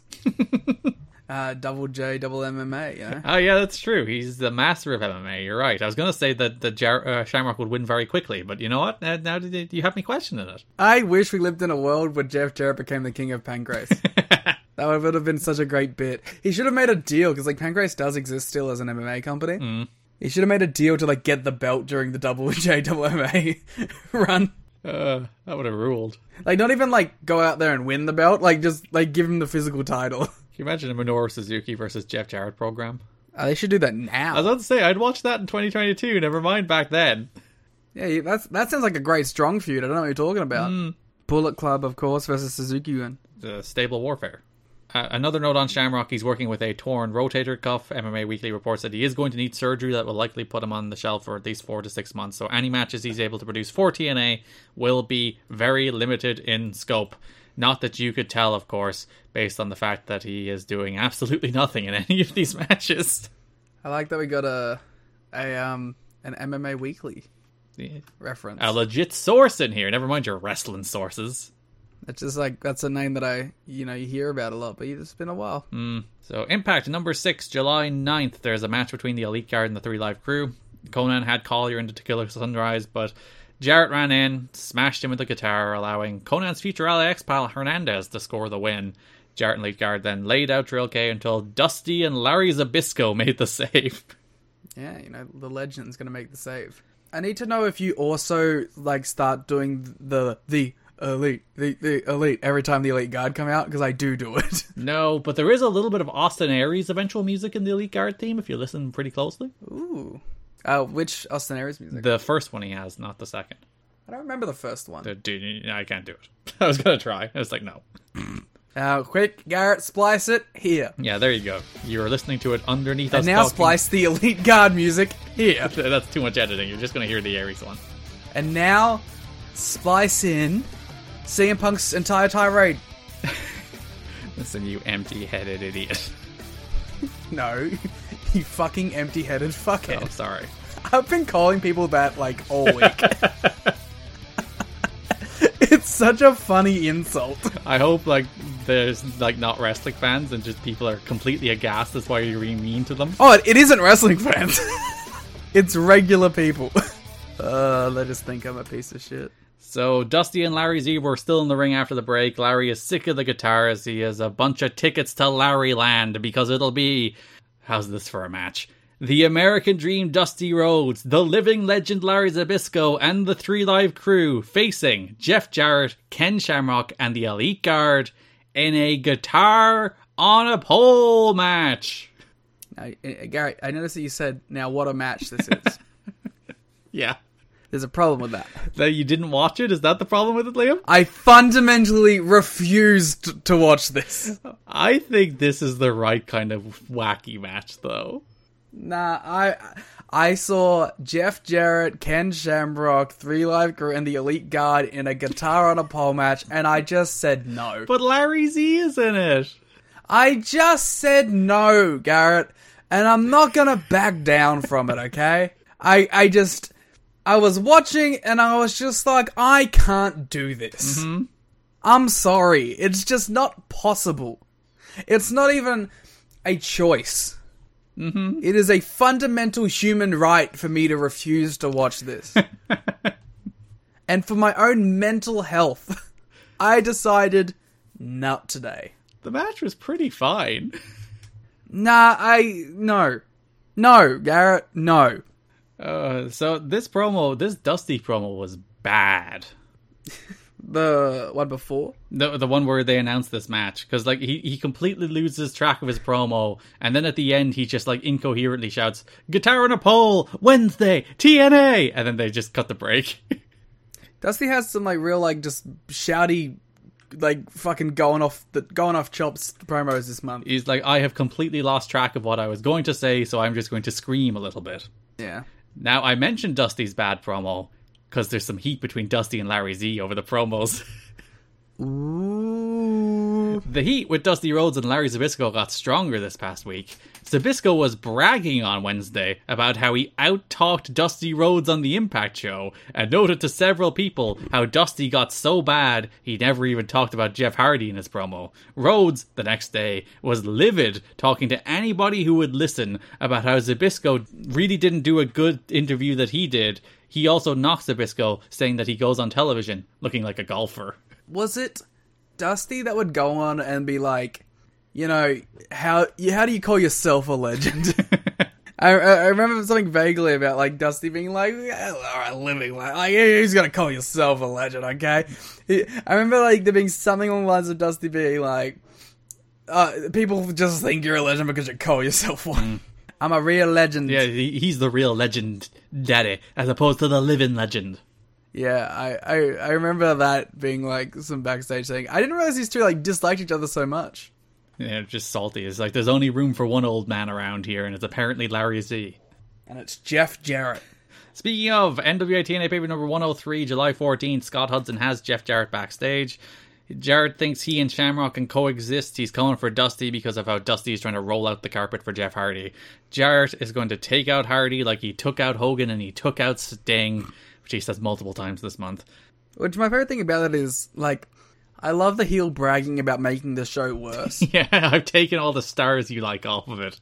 I guess it's like, that's like fine, like heel heat, but I find it funny just because he's like also the owner. Yeah. Which just makes it very funny. I run off everybody but me. Yeah, right? Like he's saying the quiet part out loud. So Jarrett's like, I'm going to remain king of the mountain until somebody knocks me off before the alpha male Monty Brown walks in. He's like, I'll knock you off. There's no mountains in the ceremony. Damn right. So then we have the 10-man tag team guitar and a pole match. Dusty, Larry, and 3 Live Crew defeat Jarrett, Shamrock, and the Elite Guard. Yeah, good match, eh? Classic. So Shamrock threatened Mike Tenay during his entrance, and then Don was like, sorry I abandoned you when Shamrock was here. At least Don's apologetic. Although, maybe that's like the worst kind of friend. Being like, yeah, I abandoned you, but sorry, I'm aware I abandoned you, but I still did it. And I will do it again. But also, it's Ken Shamrock, so you know what? Fine. Garrett, I would fight Ken Shamrock for you. These days, you'd probably win. Unfortunately, I'm fighting Johnny Fairplay, so you will have to fight Ken Shamrock on the card. No, yeah, I'll take him down. Alright, Garrett Kinney calls out Ken Shamrock. That's the headline from this podcast. That's the title of this podcast. Shamrock had Dusty in an ankle lock, allowing Jarrett to get at the guitar. Dusty then got the guitar, smashed Onyx and pinned him, the elbow drop. Shamrock had run off Tenay and West, so all of this finish played out to silence. In many different reasons. And also from the commentary. So segment ended with Monty confronting Jarrett at the top of the ramp and staring him down. I do like the Monty build. He feels like a star on the up, which is not that many people in the heavyweight division these days. Yeah, he feels like an AJ, except like, ironically, he feels like an AJ that has a bigger chance of winning. Because he has muscles. Yes, and he is large and in charge. Ken Shamrock was not used on either show last week, and, well, not used again until 2019. He has custody of his children and has made it known to TNA officials that he can't work more than one show a week because he's a single parent. Shamrock has also been telling friends he's not impressed with the company. He sees the promotion as minor league and isn't on the best terms with Jeff Jarrett. Shamrock has told a few people that he is completely aware of the fact that he is just the latest big name brought in for Jarrett to defeat. It's crazy that Ken Shamrock didn't say that in a live press conference next to Dixie Carter, though. Yeah, you only bury it to the torch. Actually, no, you bury it to friends who then pass it on to the torch. That's the way this works. That's the way it's meant to be. That's how you be a professional. I don't even, like, unironically, like, stooging stuff off to the sheets, completely fine to me. That is a pro wrestling tradition. But... I mean... I wonder how many stories this month we can relate back to CM Punk. We're not the podcast for it. But alright, I'll phrase it this way. Shoot. If there was a Panda Energy media scrum, and Ken Shamrock was out there saying all this stuff about the company, burying everyone. Say if he was like, that Ron Killings guy, that fucking empty-headed dumb fuck. I, as Panda Energy, would fire him. Never mind the whole backstage brawl bit. For making an ass of me in front of the world and burying my company. Mm-hmm. And theoretically, right, if he went backstage and fought the Elite Guard, right? The Elite Guard, that wouldn't even be my concern, you know? Like, fights happen in wrestling. You suspend everyone, you move on. That's whatever. I'm more concerned about the fact that at my own goddamn press conference, you went out there and buried me 10 feet deep. While I was sitting next to you. And I couldn't do anything about it. Because have you tried telling Ken Shamrock to stop? That's not gonna work. And plus, you didn't even bring up Frank Shamrock. Ken just started going off about it. That's it. In that theoretical setting. During the backstage interview with Jarrett and Hudson came this close to saying he was hoisted by his own guitar, as like a wordplay on it, hoisted his own petard. Hoisted by his own petard. I was like, oh, you were so close, Scott. You were so close. Oh, that's so good. Yeah. Hoisted my own guitar maybe should be the title now. Yeah, we'll go with that as the title. But in the show notes, we'll say that Garrett Kinney has challenged Ken Shamrock to a fight. For the last, 6 weeks, we have clearly been building like around Jarrett versus Killings, and now it's just dropped. This was the end of it. Yeah, I don't know. They're going in a different. Well, I like because it's confusing where they're going with Killings because it feels like they're building up to him and Monty. Yeah, they've clearly pivoted off into Monty and Killings, and then Jarrett and Hardy. Yeah, well, they probably locked down Hardy for a bit, and they're like, yeah, sure, that's our match now. Get out of here. Which I guess I can't blame them. So there were a bunch of segments that we won't talk about individually, but the crux is that Vince Russo has assigned Dusty Rhodes the task of going to North Carolina and getting Jeff Hardy's name on the bottom line, so he's signed with TNA. And Dusty's talking all month about how he has this folder with him. He has this folder and there's something in the folder, and he doesn't tell us what's in the folder. He's like, rock stars, get this folder, daddy. And he doesn't tell us what's in there, but he's like, this is what's going to get Jeff Hardy to sign.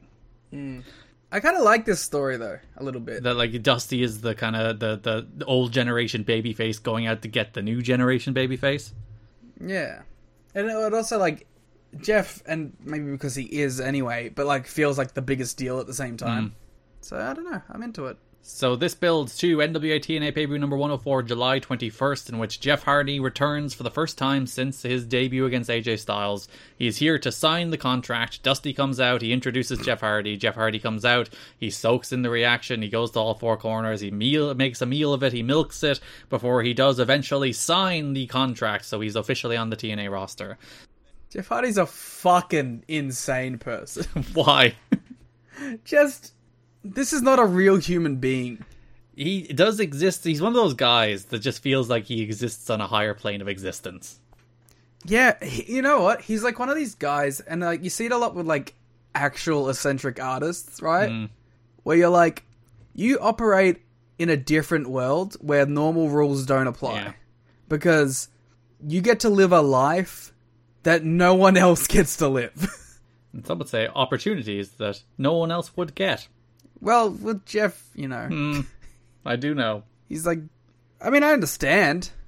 You know what I mean? Like, it's Jeff fucking Hardy. Like, what are you gonna say? But it's just like, I don't know. There's some people where you watch and you're like, you live your day-to-day in a completely separate reality from anyone else. And there's no way that I could even comprehend it. He is modest to the top, Liam. He's modest at the top as well. So Dusty pulls out the folder, it has Jeff Hardy's name on it, and he reveals that in this folder, the thing that really sealed the deal, the thing that got Jeff Hardy to sign on the bottom line to join TNA, is he has been promised an NWA World title shot. So he slaps it down on the table, says, Hardy signed this too. Before he can sign it, the Alpha Male Monty Brown's music hits, he interrupts. He says he's 1 pound away from the world title. Then Jarrett comes out. He's upset that Hardy didn't heed his warning, that he took out Hogan and took out Sting, and he still showed up. So he's going to send Hardy packing, slaps him, they brawl. Hardy runs wild, Monty pounces him, and then, because again, nobody can get over in this company, Jarrett cracks Hardy with a guitar. I get doing this, but like not day one. You know yeah, what I mean? this is just sign, and he's getting a title shot, and maybe have Monty come out because he wanted to beat Monty before he gets to Jarrett. But like, it should be Hardy and Monty. Like, Jarrett shouldn't even be in this segment. Yeah, which would be better booking. Jeff Hardy was predictably unpredictable during his return visit to TNA.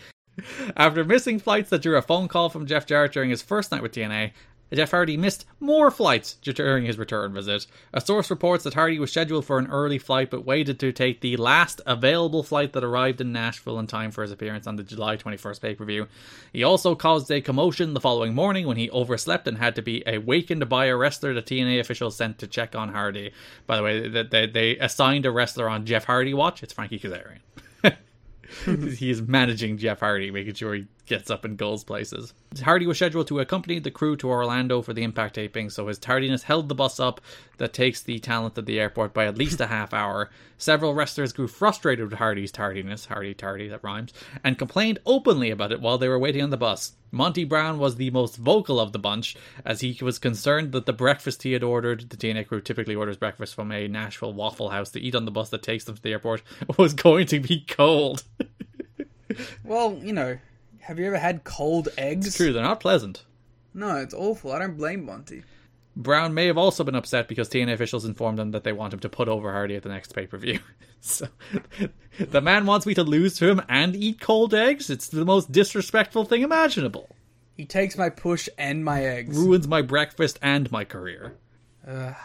Wrestlers say Hardy is quiet and somewhat awkward backstage. He's weird, says one wrestler. He's like Teddy Hart, minus the pretentiousness. But he does have a rock star aura about him. Yeah, that's the thing, right? That's that he has that aura. And that's the thing, is like, I'm sure he's a wild card and he's like insane to be around, but he never struck me as like a I think I'm better than everyone guy. Yeah, I don't think he ever does it out of malice. Yeah. It's his own thing that gets in the way of like other people, but I don't think he does it as like a fuck you. I don't think he would go on a Panda media scrum, right? Hypothetically, and bury Monty Brown. Wrestlers were pleased that Hardy was not given the special treatment that other big name wrestlers often receive. He stayed at the same hotel as the other wrestlers, which is a change from some of the bigger names the company has used in the past. The word backstage at Impact was that management is so concerned about keeping Hardy in line that they've assigned someone the task of making sure he gets up in the morning, isn't doing anything too out of the ordinary at night. Frankie Kazarian. I think being on Jeff Hardy watch would be cool. Sounds like a fun time. Incredibly like daunting, but I'm sure you're picking up some fun tidbits from Jeff.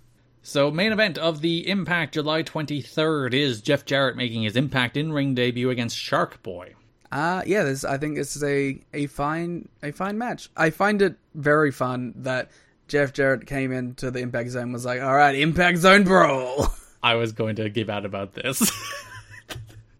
He's like, it's a new area to brawl in. The dude has made us suffer through Asylum Brawls for over 2 years now. He's there in the Impact Zone in Orlando for the very first time, and he's like, this 4-minute match against Shark Boy, 2 minutes of it is going to be a crowd brawl, because fuck y'all. Yeah. Oh, Jeff, never changed. I respect it. I respect that he has the shtick and he sticks to it. I will say, I enjoyed this match because it was like slightly more competitive, and I think it works more for, like, I was giving out that Abyss and Shally were too competitive with Shark Boy. I think it works better with Jarrett as like the shit-eating heel. It's like, oh, Shark Boy gets some drop kicks and like a, not even a near fall, like a kind of a little bit of doubt pin on him before Jarrett puts him away. I think that's a fun little format for a guy like Jarrett. I'm telling you, Shark Boy, he's the guy who like will always get some stuff in because he's the mascot. Yeah. I loved that Jarrett. I'm a big fan of heels who are like very clearly outclassing their opponents, but still choose to cheat to win. Like Jarrett could have won this without the low blow, but he took the easy way. So you mentioned low blow, stroke for the win. Jarrett gets the microphone, calls out Hardy. Then, of course, he hits Shark Boy with a guitar before Hardy comes out, runs wild. Monty then comes out, drops Hardy with a pounce before stares down Jarrett once again. Building to NWA TNA pay-per-view number 105, July 28th, in which the big match, number one contenders match, Jeff Hardy versus Monty Brown. we just going straight to the match. We're going to talk about the promo. Oh, there was a promo with the show. Hudson had Jarrett asked about the Hardy and Monty match. Jarrett was like, I don't care who wins. And then Scott Hudson was like, fucking cut your bullshit. You always call Monty Brown a double-A ball player. You want Monty to win because you think you can beat him. And that of course goes later on into the Monty promo where Monty's like, yeah, he wants me to win because he's scared of me, which makes no sense. Yeah. Of course, Hudson, the clear voice of reason on this show now, just calling people on their shit. Yeah. We also get the Ron Killings Monty pull apart. Yeah, so there's a couple of Monty promos where he mentions Killings, and this one he's going to beat Hardy, become number one contender. He calls out Killings specifically, and then they brawl. And again, like, this was the one where Monty was just like batting at Hudson, and he was walking around him, sniffing him, and like hunting him on the interview set. And it's just such a unique charisma, and you can see it already here. It's like, this dude's a star. Like, as you said, there might not even be good promos, but he's so charismatic and different that it's like, star. He's just a star. I like the idea that Ron Killings is like off to the side watching this before he has to do his like run in. And he's just like, what the fuck is this guy doing? He's just staring agape at him, like being like, oh, he said my name. Yeah. Or it's like the classic AEW principle where anybody in a promo that's about to be talked about is literally standing off set immediately there to interrupt. I mean, like, even outside of a kayfabe perspective. Yeah, it's like, what the fuck is this guy doing? Watching him sniff Hudson and like pat his arm. It's just like, huh.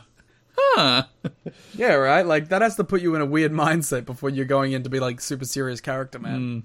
So then Hardy versus Monty. Hardy wins, hits the twist of fate. Jarrett comes out, pulls Monty out of the way of the swanton. Monty misses the pounce. Hardy rolls him up. Hardy and Jarrett brawl. Hardy goes to hit Jarrett with the guitar, but then Monty pounces him. 3LK save. Dusty comes out, declares Hardy the next world champ. And then Russo's like super mad. He's so upset that Dusty has done this. He's whispering in his ear. And then Dusty is real mad about Russo looking sad and being mad about it. Basically, these two are mad at each other for reasons that aren't entirely clear. Yeah, I think Russo is angry that Dusty went above him to give Hardy this shot. But also, he did tell Dusty to like do what it takes. Yeah, go get him. So, I don't know, man. Maybe, like, if you didn't want the title shot to be on the table, tell Dusty. Yeah, also, like, why does Russo care? It's Jeff Hardy. Why are you mad at And he, like, it's not like, you know, he was handed number one contendership in the end. He earned it. So why is Russo so mad? Well, he's not a top 5 ranked competitor, obviously. He beat the undefeated Monty Brown. In a number one contenders match. But, you know, maybe Russo never signed off on it. Dusty going into business for himself. Last show of the month, last Impact, Hardy beats Kid Romeo in a squash match on Impact, Swanton. Jarrett beats Lex Lovett in a squash match, Stroke. I don't think any of the Jeff Hardy matches have actually been good. No, the AJ match isn't good, but it's at least novel. I'm also not including that as like part of this run necessarily. Like, that was like a prelude. Because, like, Monty's green, so it's always tough to tell, like, is Hardy good in a match against Monty? But, like, even in, like, a company that has really fun squashes, his squash wasn't fun. Yeah, like, Kid Cash on this show has a squash against Mikey Batts where he fucking killed him with a moneymaker. Every other squash on this show was way better. Even the Lex Lovett one. So, yeah, he's not looking the sharpest. But, you know, he does get there, so... That's true. So on the show, we had a lot more Russo and Dusty drama. Dusty was the judge. He was meant to be watching the P.D. Williams Bobby Roode against Gerald Clark Mark Lornoff match. But then he was shouting at Russo at ringside. That's where Russo looked saddest. That's where he did the face and the hands. Then later in the show, backstage, franchise has Russo. Russo's like, Dusty, there's the misunderstanding. Actually, later in the show, Russo comes out to Tenay and West, and he's like, stop talking about it. Stop talking about this Dusty stuff. There's nothing there. Before Dusty comes out and confronts him again. I like it. Yeah, so Russo announces that he'll have a number of announcements on the next pay-per-view. He'll talk about the X Division co-champions, which we'll talk about, the titles, which we'll talk about, Jeff Hardy, and he'll name a new championship committee. And then Dusty showed up again, shouted at him, and Russo's like, get out of my face. He should talk about ending the weekly pay-per-views. That's what he should talk about, yes, on the first show of August. I'm sure he doesn't. So there is your world title picture. Jarrett versus Hardy is your direction, along with Monty Brown versus Ron Killings. Which sounds good on paper, but we shall see. And then the only other feud left this month in the heavyweight division is Raven and Sabu. Yeah, I don't think this month was as good as the initial month, But I do like that it's spread over onto Impact. Yeah, so these stars are actually on the show, and there's angles on the show and story development on Impact as opposed to just squash matches. So NWA TNA pay-per-view number 103, July 14th, we had that Abyss and Shelley versus Sabu and Dutt match that ended with Goldie and Shelley walking up the ramp as Sabu was about to put Abyss through a table before the lights went out. And an audio clip of Raven played in the building as the Sheik dummy hung in the old TNA dancer's cage. Then Abyss dropped Sabu with a shock treatment and powerbombed Sabu through a table. So Raven is haunting Sabu. Ooh. Sabu had a squash match on the July 16th Impact. He beat Alistair Ralph, Liam. Alistair Ralph. Everyone's favourite Team Canada member, A1, making his debut. I didn't even know that it was A1. You saw Alistair Ralph and you weren't like, it's A1! No, I was like, yes, the House of Ralph. You're a bad A1 fan. I'm sorry. My favourite part of this was Sabu won with the triple jump moonsault, but A1 kicked out on 3. He's like, I'm a big star. I'm doing that post 3. You can't kick out. Yeah, surprised that was cool. Listen, he's the Team Canada guy. He can get away with whatever he wants. Also, he's big. True. So Sabu has been striking Raven's pose a bunch. He struck his pose again to end this segment. Before, Sabu faced Abyss in a Falls Count Anywhere on this match on the July 21st show. Just as Sabu was about to drop out of the stands, lights went out. Raven appeared, hanging Sabu from the stands before dropping him onto a table. Didn't break. Raven then, in a moment of panic and calmness, I guess, a bit of both, did an elbow drop out of the stands through the table, allowing Abyss to pin Sabu. And Raven is back, trying to torment Sabu once again. This was a really cool ending, and I want to come when I say this. I want to put you over. Oh yay! Yeah. For the great note that he did this in his own nest. Yeah, there's the old Raven's Perch, which used to be where Raven hung out and cut promos, which is like the top corner of the building, and that's where Sabu was about to jump out of the stands from. Lights out, that's where Raven appears, which I thought, yeah, a good, neat touch. Yeah, and it feels weird that like we're approaching the end of like all that, you know? We're only 6 shows left in the asylum after this month, Liam. Oh, so close. So later in that show, Hudson has Raven. Raven says that his only consolation is that the Sheik is dead and can't see how embarrassing Sabu has become. How do you feel about the use and invoking of dead people in pro wrestling angles? I think it usually borders on bad taste. Nearly always. But I also always get the impulse to do it. Yeah. I also think there's a certain level of like, oh, this guy's a fucking worker. He'd love this. You know what I mean? But I also think that's generally used as kind of an excuse to do whatever you want. Yeah, but it's the goddamn Sheik. Yeah. The Sheik is fist pumping. He's hooting and hollering at this. He's very happy up in heaven. Or sorry, in hell after being led to hell by Paddington. Yes, thank you. With the Queen. What? Listen, I wasn't happy about it, but it was there. It's William Regal's fault. Yeah, Regal. So he asked Sabu to make a decision by Impact, which is actually a thing that doesn't happen very often. Like, they actually don't promote either things or angles or matches for Impact very much on the pay-per-views. Not very much, no. It's very much an other way round situation, which I guess makes sense. That's like the much smaller audience is watching the pay-per-views, the bigger audience is watching television, so the bigger audience should push the paid audience. But I find it weird that that this is like the first instance I can think of where they set up an angle on the pay-per-view to directly push to the TV. Well, they do stuff like, we'll find out the answer on Impact. Yeah, which is usually, we'll give you the actual answer on the pay-per-view. Yeah, which we saw. I think at least twice they've got, because the Russo killings decision thing was like, find out on Impact. And on Impact, Larry Z is like, we'll tell you on the pay-per-view. Which is some bullshit. Raven has a squash match. He makes his Impact debut on the July 23rd show, first time. Actually, on the show, full stop, I think. I don't think he's actually been on the show at all. Never mind wrestling on the show.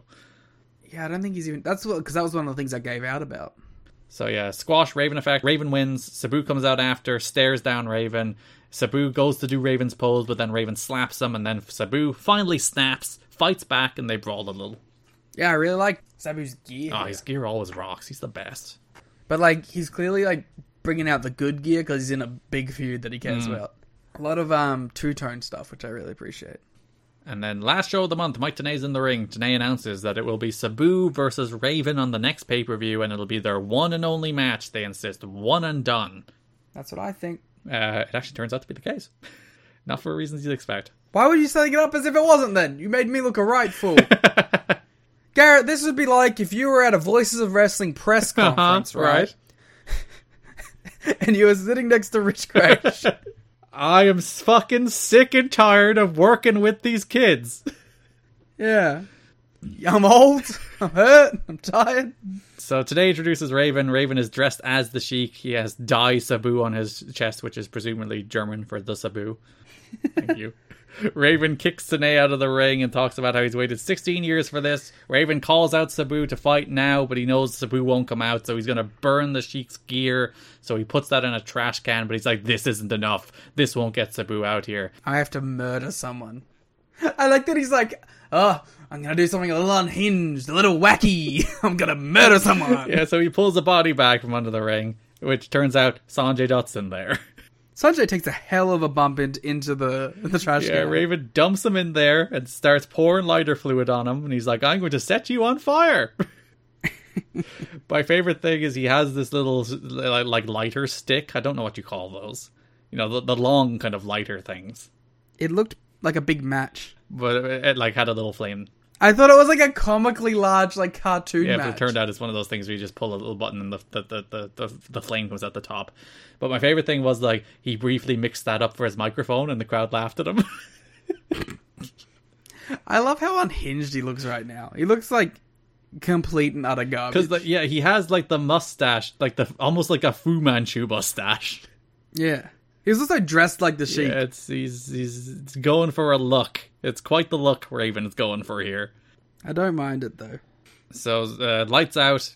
Sabu shows up. He saves Sanjay from being set on fire. And they brawl for a while before security separate them. They've been building to this match for 2 months. And I think, I assume they would have went to it a little earlier had Raven not been hurt. But I think they did a good job of pacing this feud, even, pacing it around the injury. I think it's dropped off a little bit. But I am still excited for the match. Yeah, so that's the first show of August. You'll get the Sabu versus Raven match. Mm-hmm. All right. Let us head over to the X Division, which mostly featured a single program all the way through the month, which is rare of TNA. And a program with, consistency. These guys are actually on the show all the time? Yeah. And, it's not being bogged down with a lot of other stuff. So we have a lot of Michael Shane and Frankie Kazarian matches. Michael Shane and Frankie Kazarian beat Amazing Red and Chris Sabin on the first Impact of the month. Nice little match. Dusty's the judge. Sabin lands a pump kick, followed by a Shane super kick on Sabin for the win. Shane and Shazarian also beat Shark Roy and D-Ray on the first pay-per-view of the month, July 7th.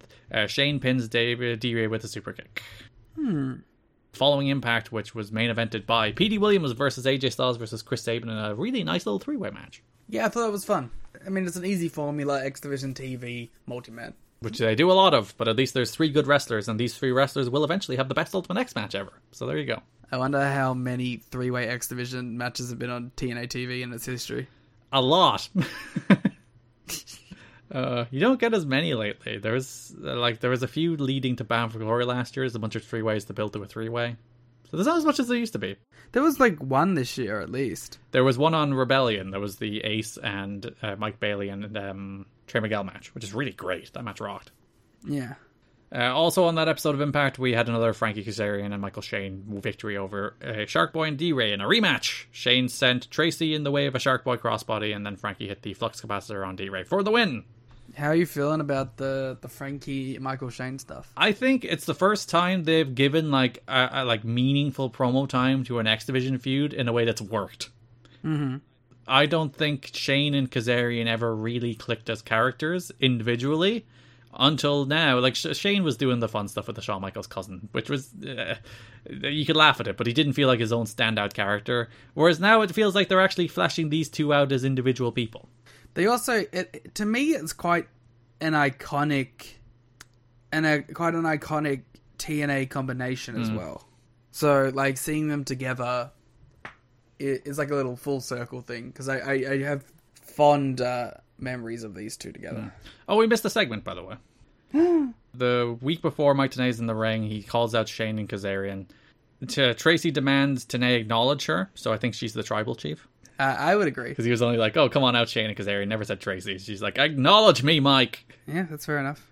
She says everybody hates AJ. There's a petition to kick AJ out of the X Division. Tenay would like to see the X Division. He says, name one, and then Frankie says me, and Tenay's kind of like, fine. Yeah, I like these two as like just big dumb idiots. Kaz states that the TNA bylaws say that when somebody leaves the X Division, they cannot return. And Tenay's like, that's not the rule. They argue about who put the X Division on the map. Jerry Lynn comes out. He felt how they felt. He hated AJ. He thought AJ was an empty-headed idiot who wouldn't take his advice. God, that was the actual story. Jerry knows for a fact AJ has earned everything he's gotten. Jerry points out that he's beaten both of them and Frankie lost the X title to AJ. Jerry says that Shane and Kazarian are afraid of AJ because they can't beat him. They attack Jerry. AJ makes the save. AJ then says, I'll face you next week. And it will go fine. It will go fine. So AJ interrupts the announcers when they're doing their card rundown, the classic thing. He says he'll wrestle either one of them, doesn't care, next week, and then he'll wrestle the other one the week after. Shane interrupts. He's like, I will one-up you. How about you wrestle both of us in the same night? And if either of us beat you, we get a title shot. But if one of us can't beat you, we'll leave the X Division. And it all goes perfect. It does. So that then leads us to NWA TNA pay-per-view number 103, July 14th, in which the show opens with Michael Shane versus AJ Styles. And it all goes perfect. Yeah, they work a nice little match. AJ's running wild. Shane goes out to the floor. AJ does his classic flip dive to the floor, but he hits his legs off the guardrail, and he sells them, and referees and officials come out, and Jerry Lynn comes out. Russo also comes out. They stop the match. Michael Shane is declared winner. I thought they did a really great job with this finish. Like, AJ, like, he did the dive, and he just smashed his legs off the rail. It's not like he, like, did smoke and mirrors. He just did the thing, and then sold the thing really well. Yeah, I thought it was real for a second. You thought it was a shoot, brother. Yeah. So Michael Shane, by virtue of defeating AJ, has earned himself an X Division title shot. And, AJ's going in hurt to the Frankie match. Yeah, so there was a commotion about whether or not AJ would actually do the match. Jerry Lynn comes out, he says, I'm subbing for AJ. In a thing I absolutely loved, Kaz was like, no! Yeah, that's not what I agreed to. Yeah, he's just like, this is bullshit. If AJ can't compete, I should be awarded a win. AJ comes out, he fights on. Shane and Tracy come out as well. Tracy distracted the ref. Shane hit a super kick, but AJ kicked out.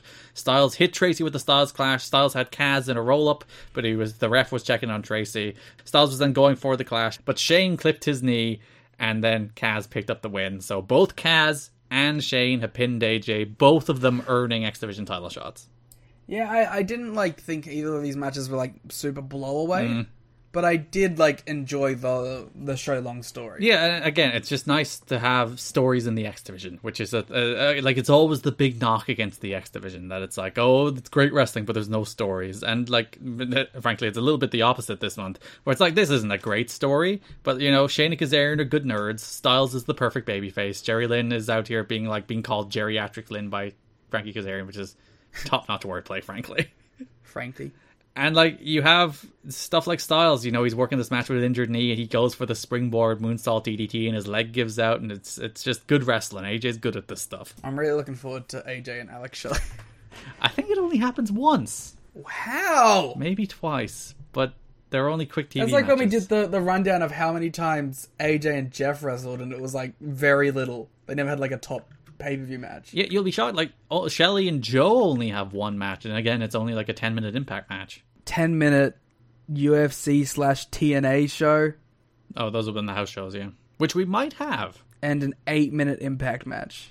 Which we definitely have. And a 6-minute Impact match, and that's it. What's the date of the house show match? 30th of September 2006. We probably have that match, so we'll probably cover that on the Patreon during 06. Which is the longest match they've had ever. Which is probably 10 minutes, is it?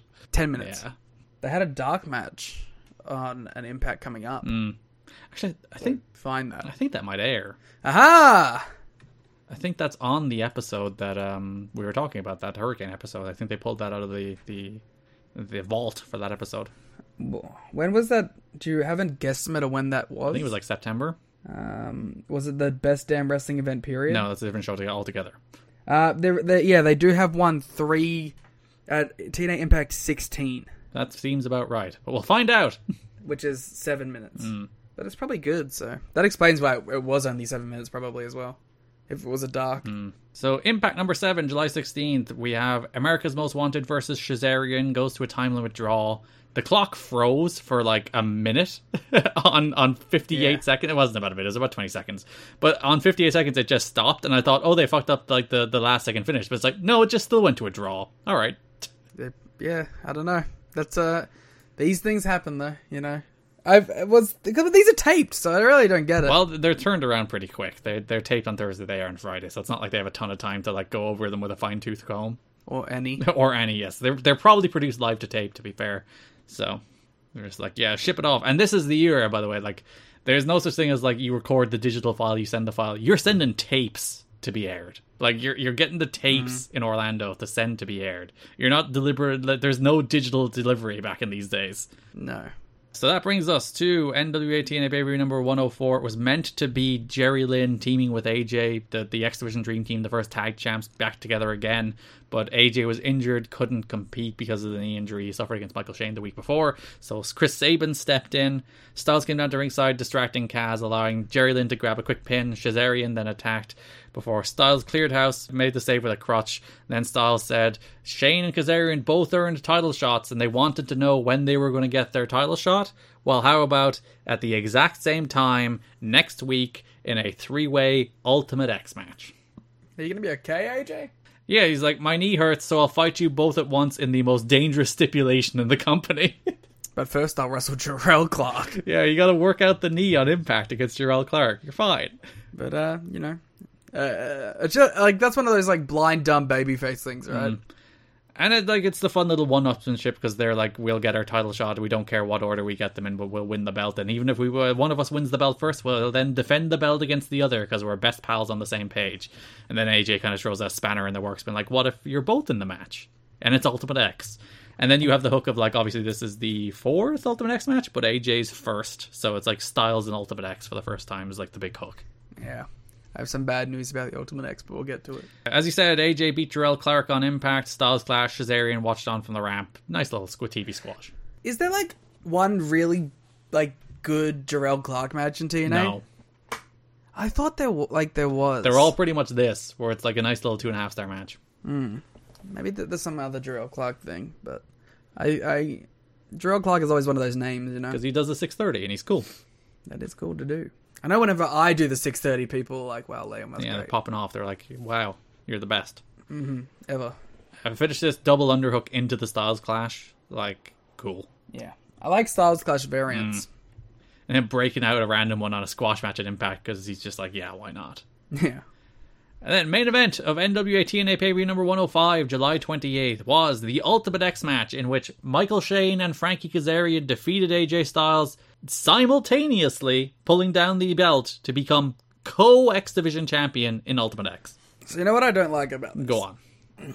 In every other like disputed title finish, we have Vince Russo umming and ahhing for 15 minutes. He's fine with this one. Yeah, and in this one, Borash just makes the call. Well, the referee makes the call. Borash announces it. But, like, there's no debate. It happens immediately. Well, you see, Vince Russo has long established, even though he broke this rule last month, that he will never overturn a referee's decision. So the referees have now understood that they have to make their decision before Vince Russo can come out and make sad faces. That is stupid. Also, I think I'm sick of Ultimate X. Yeah, this one is fine. It was pretty good, I think. I don't know. It just doesn't do anything for me. Like, there was a Styles clash off the cables. It was kind of sloppy, but it was pretty cool. That was the best part. There was a part where AJ went to do the springboard onto the cables, and he fell flat in his face. And I was like, are you selling, or was that a botch? Because he immediately sprung up to knock Frankie off the cables, but also he's, like, doing the knee injury thing. So he's worked me into a shoot. I don't know whether he was selling or it was a botch. Also, that would kill me. I would die. If you just tried to springboard jump fall. Yeah, I'd be dead. I also loved the way that AJ like bounced on the top of the cables to get to the middle. That's stupid and dangerous, but it's cool. I like the general idea of this match, where it was like basically a 2-on-1 handicap Ultimate X match. Yeah. Where these guys were constantly trying to take down Styles, and Styles was constantly like fighting back. I also like that they didn't really do much like Kaz and Shane getting in with each other. They didn't do any, I don't think, really. They had like a shoving match, and then AJ broke it up. So finish, Styles was climbing the cables, looking like he was going to win before Kid Cash, who had an interview the week before with Mike Tenay, which I thought was a real big mistake. It's like, it's surely Cash coming out here to cost AJ the Ultimate X match, having not seen Cash for the best part of a month, is way more impactful than him doing like a sit-down interview with Tenay the week before. It's like, what are you doing? Just have him be a surprise here. Everyone thought he was gone and he's back. I don't know. Though that interview with Tenay did have the line, "We're two freaking ninja juggalos," which you quite enjoyed. That's going in the intro. It's going in the intro. They are two freaking ninja juggalos. Now we are the two freaking ninja juggalos. So that Tenay interview was all the same stuff, like AJ special treatment, Cash better than AJ, AJ sucks, AJ and AMW are bad at promos, which is true of AJ and not of AMW. AMW's promos are good. AJ's they're terrible. He's really bad.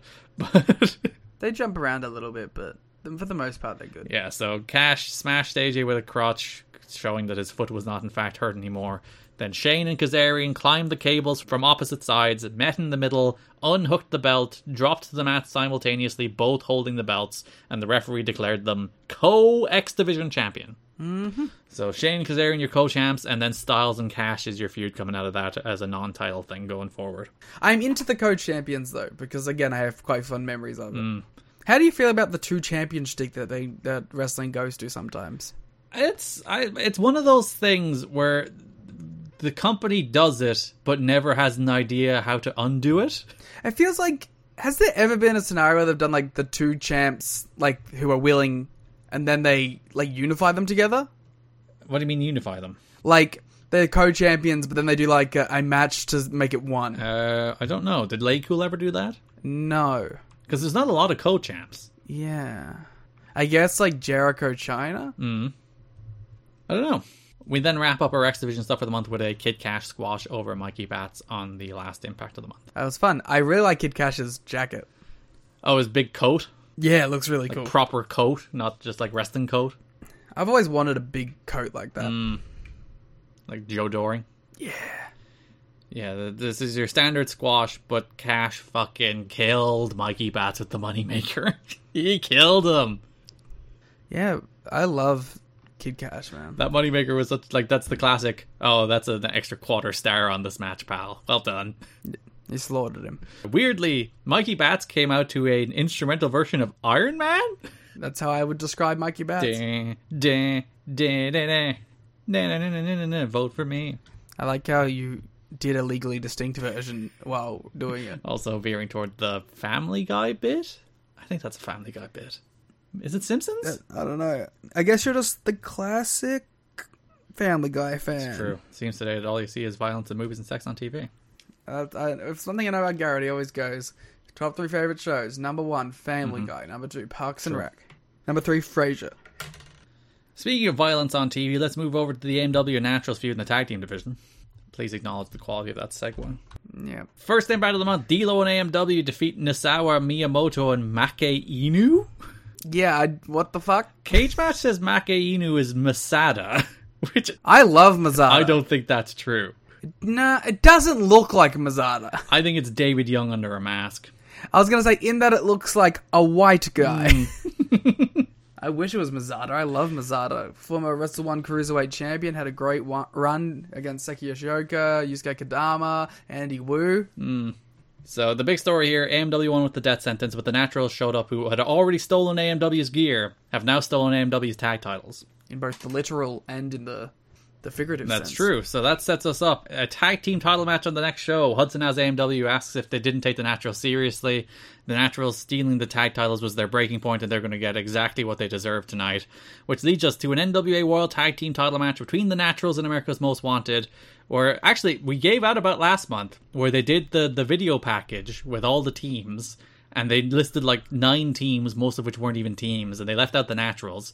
And like during the Naturals entrance here, they're like, we left them out of that video. Were we not taking them seriously enough? Yeah, I mean, That definitely wasn't the intent, but I'm glad they referenced Yeah, they turned it into a little story that's like, oh, well, everybody overlooked them. It wasn't just AMW who overlooked them. Like, we overlooked them. We left them out of that video. And now they're the champs, so fuck you. Yeah, so they beat AMW here very, very quickly. It's like a weird thing. Like, Rudy was breaking down the rules, which is a thing they've never done before. He's like, I want it clean, I want it straightforward, blah-de-blah-de-blah-de-blah. See, I don't like when wrestling does that. I wish you would just, like, do that every time, so then when you do the payoff, it makes sense. It's like when occasionally a company will just, like, add a time limit to a match, and you're like, this is going to a draw, I guess. That's what we call the classic TNA move. Yeah, I hate that.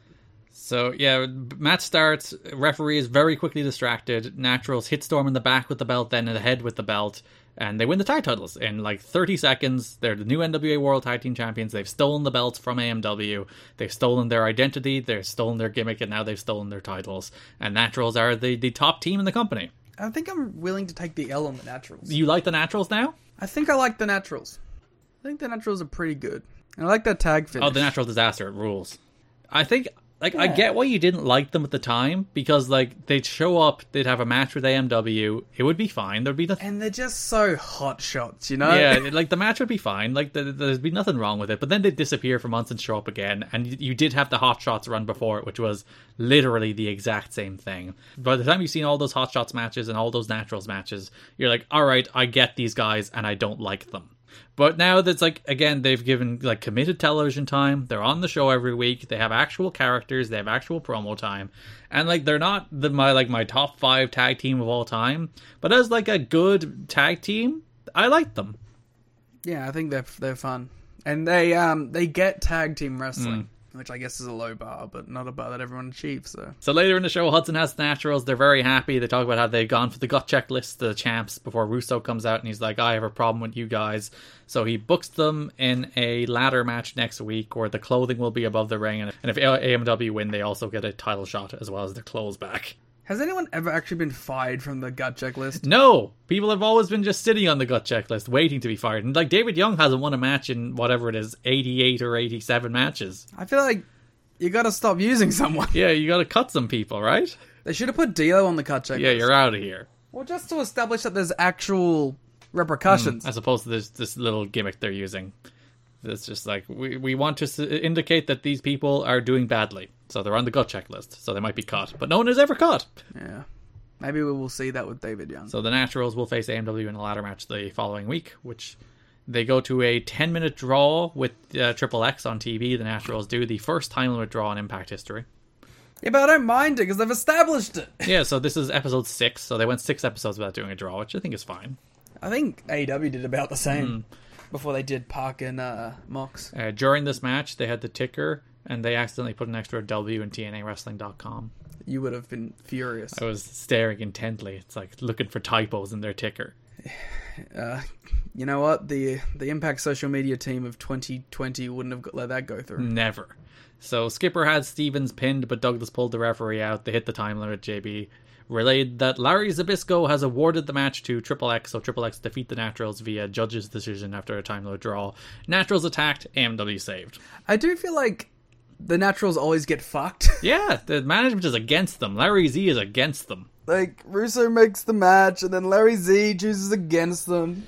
It's just that it feels like they get the short end of the stick. Even like the fact that they're wrestling AMW in a ladder match, and then they have to wrestle like the other top contenders on Impact. AMW get the entire show off. It's some bullshit. It's a conspiracy. For sure. So, next show, NWA TNA pay-per-view number 103, July 14th. Main event of the show is the ladder match for the title shot, as well as AMW's gear, which is the reason it's called a double ladder match for some reason. I thought it should have been 2 ladders. It's just a ladder match. It's just a ladder match. It's not a double ladder match. They should have double the amount of a regular ladder match.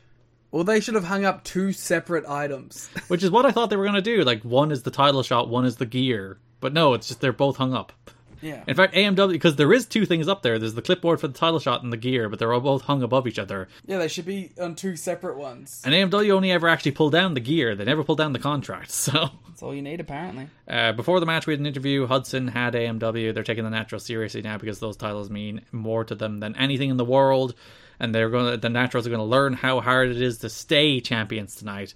Triple X walk in, say, when AMW win the belts, Triple X want the first shot to prove who is best.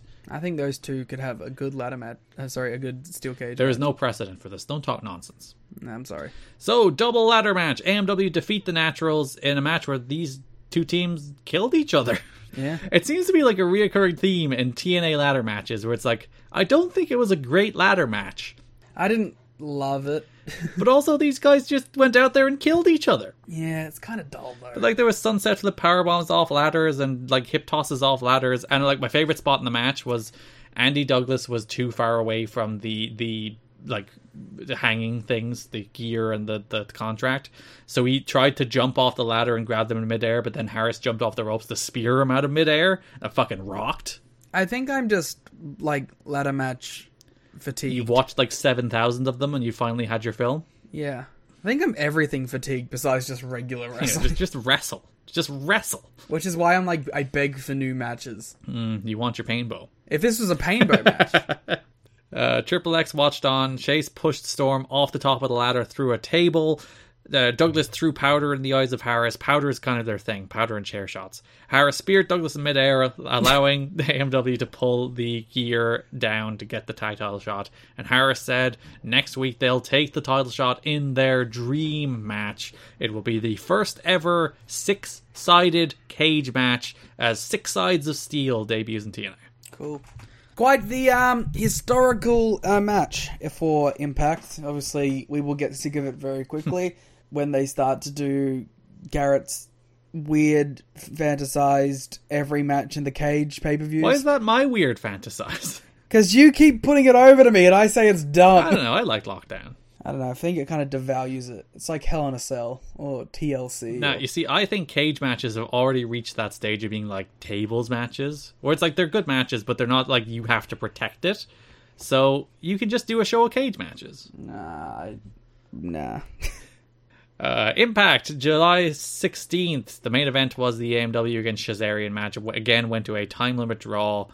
Dusty made the call, awarded the match to AMW. Naturals run out, Triple X run out, brawl. You also had a Triple X tag on that show too. They beat Miyamoto and Nasawa. No Mazada though. Yes, the Powerplex on Nasawa. Team Canada comes out to confront Triple X after the match. Mm-hmm. To set up the first 6 Sides of Steel match in the history of Impact Wrestling. Again, before the match, another AMW interview. They're going to make history. They're going to win the belts back tonight. Triple X walk in and reinforce. They're 4-1 against AMW, and when AMW beat the Naturals, they are going to face AMW for the titles. And Triple X are also on a bit of a run too, because they not only beat, Team Japan, they also beat Team Mexico on this show. They're running through all the X-Cup teams. They also got the time limit result against the Naturals, so they have a victory over the Naturals by time limit judge's decision. I don't know. I think it's maybe like a lack of match quality, but Triple X are on a run at the moment. If their matches were good, it would be real good. Yeah. Oh, they also won. We didn't even mention it. There was that 3-way tag on, was it the first show of the month? Yeah. Which was Team Canada versus Triple X versus Amazing Red and Chris Sabin in a match that was a fucking disaster. I don't remember much. It was a match that on paper, you're like, all right, you have Edith Skipper and Christopher Daniels, Petey Williams, Bobby Roode, Amazing Red, and Chris Sabin in the ring. You're like, oh, this is actually going to be really good. But they did it like the triple threat rules where 3 guys in the ring are in the ring at all times. That's so stupid. And it was just chaos, and they didn't work it out, and it was just... everything was messy, and for a match with 6 wrestlers who are, many of whom are among my absolute favorites like ever, including Chris Sabin, one of my favorite all-time wrestlers, full stop, match sucked. It was terrible. Yeah. Just one of those matches where guys went out there and nothing landed and everything went wrong and it was just a mess. It happens sometimes. I was thinking during that, I would much prefer a Sabin Jerry Lynn team in the tag division. Just as I think there's a lot of people to work with. Which we do get a little of, and Red disappears again. Yeah. So yes, the Naturals defeat America's Most Wanted in the first TNA 6 Sides of Steel match to retain the NWA World Tag Team titles. Listen, this will always sit in the shadow of the AMW against Triple X match, which was a much better match. But I thought this was a pretty darn good cage match. Yeah, by any other wrestling standards, it was just okay. But by NWA TNA standards, it was like a match of the year candidate. By the low bar this company sets, where they have 1 4-star match every 3 months, if that might be generous. I was like, wow, you're giving them credit. This 3-7-5 match is probably one of the matches of the year. This has been a bad year for TNA bell to bell, all things considered. But like, it's a 3 3/4 star match. I think this match is really good. I still think like the visual, they all bleed a lot. But the visual of Chase Stevens climbing the cage, bonking his head off the camera, looking up with his bloody face to see the camera, and then just YOLO moonsault off the cage, that image rocks. It's just one of those things. It's like him bonking his head off the camera made the spot so much better. It's like, oh, I just hit my head off a camera, and then I moonsaulted off a cage. Yeah, but of course one of the most iconic shots in company history too. Yeah. You also had Storm just doing a Steiner screwdriver. Yeah, what the fuck? Which I don't think he ever does again, but he's like, fuck it. This is a cage match. I'm doing a Steiner screwdriver. And it looked good too. Yeah. So, finish, Harris and Stevens got stuck outside the cage. They fell down. Stevens and Harris were about to get back in when Team Canada swarmed the cage, took out Harris. Triple X came out to try and run them off. But then Stevens got back in the ring. The Naturals hit the Natural Disaster, but Storm kicked out. Then they grabbed the chair, hit him twice in the head with the chair, retained the titles. The Naturals, still the NWA World Tag Team Champions. Which I think was kind of a surprise too. Yeah, again, the idea is like the cage match is AMW's match. It's the match they asked for. It's the match they called their dream match, and the Naturals beat them in it. Fair enough, with outside interference from Team Canada, but still, it's an attempt to establish the Naturals by having them beat AMW in their own match. Yeah. One of those, one, read all these notes in Glenn Gilberti's voice, and two, really sign of the times changing notes. Some wrestlers were chuckling at the Naturals in AMW for walking through their entire cage match prior to the show. However, one wrestler defended both tag teams. They don't know any better, the wrestler said. No one taught them, and there's nowhere for them to learn. Which, again, let's talk about veterans being condescending and talking about young guys learning. And two, that's the way all wrestling works now. Like, everyone walks through all of their spots. It's also a steel cage. Yeah, you don't want to just go out there and wing it. I like that, the idea of, like, Raven or someone being in the back and being like, oh, you're not listening to Dutch Mantel? I'd like you to go up to Dutch and tell him that you're working through your steel cage match. Even by 04, though, I think we were firmly in the every match is planned down to intricate detail territory. Like, it's not the 90s where, like, Savage and DDP were ridiculed for it. Like, 04, the tide had firmly turned in the favor of, like, intricately planning your matches in advance, because for the most part you can have a better match that way, and the only problem you run into is if your match is dying, you might not be flexible enough to change it on the fly. But like, tide had changed by 04. This is even an unfair criticism of these guys in 04. Yeah. God forbid people care. AMW beat Petey Williams and Bobby Roode on the July 28th show. Heart attack. D'Amore pulled the ref out. They hit the heart attack. No one had a heart attack. The wrestling move. But D'Amore distracted the ref. Storm super kicked Roode, and Harris got a jackknife pin for the win. Team Canada attacked AMW after the match. Triple X made the save. All of these tag teams are being interwoven. But some of them don't get along. As illustrated, as the Naturals defended the NWA World Tag Team titles against Triple X, D'Amore comes out, distracts Daniels, who was about to go for an Angel's Wings. Then the Naturals hit the Natural Disaster for the win. Then we'd have like the inverse of what happened in the opening segment, where Team Canada attacked Triple X, AMW make the save. Storm say they're the best, but then Skipper gets in with Storm. It seems like it's building up to like an 8-man tag with Triple X and AMW against Naturals and Team Canada. But then Storm and Eagle Skipper, Triple X and AMW start getting into it. They should do 2v2v2v2 like a Wrestle Kingdom opener. This was the match where it's like, none of these matches are that good, and Triple X aren't interesting as baby faces. Yeah, I agree. It's just like, oh. Like, it should, like, the Naturals against Triple X should be a good match. America's Most Wanted versus Team Canada should be a good match. Again, 2 matches that have 8 good wrestlers in them across the board, and the matches just didn't turn out to be particularly interesting. No. And there you go. There's all your tag team stuff for the month. It was okay. I like that there is clearly multiple teams in the division that are getting pushes and stories. And they're making like a real conscious effort to like tell you about that. It's like, oh, we have a loaded tag division. We have AMW, we have the Naturals, we have Triple X, we have, the other Team Mexico, Team Japan, we have all that, and Team Canada. We have all these teams. I do wish they just delivered at a high level. Yeah, and it's like part of like the Asylum environment is just dead. And they're better. They're better than they were a few months ago, but it's still not great. Yeah.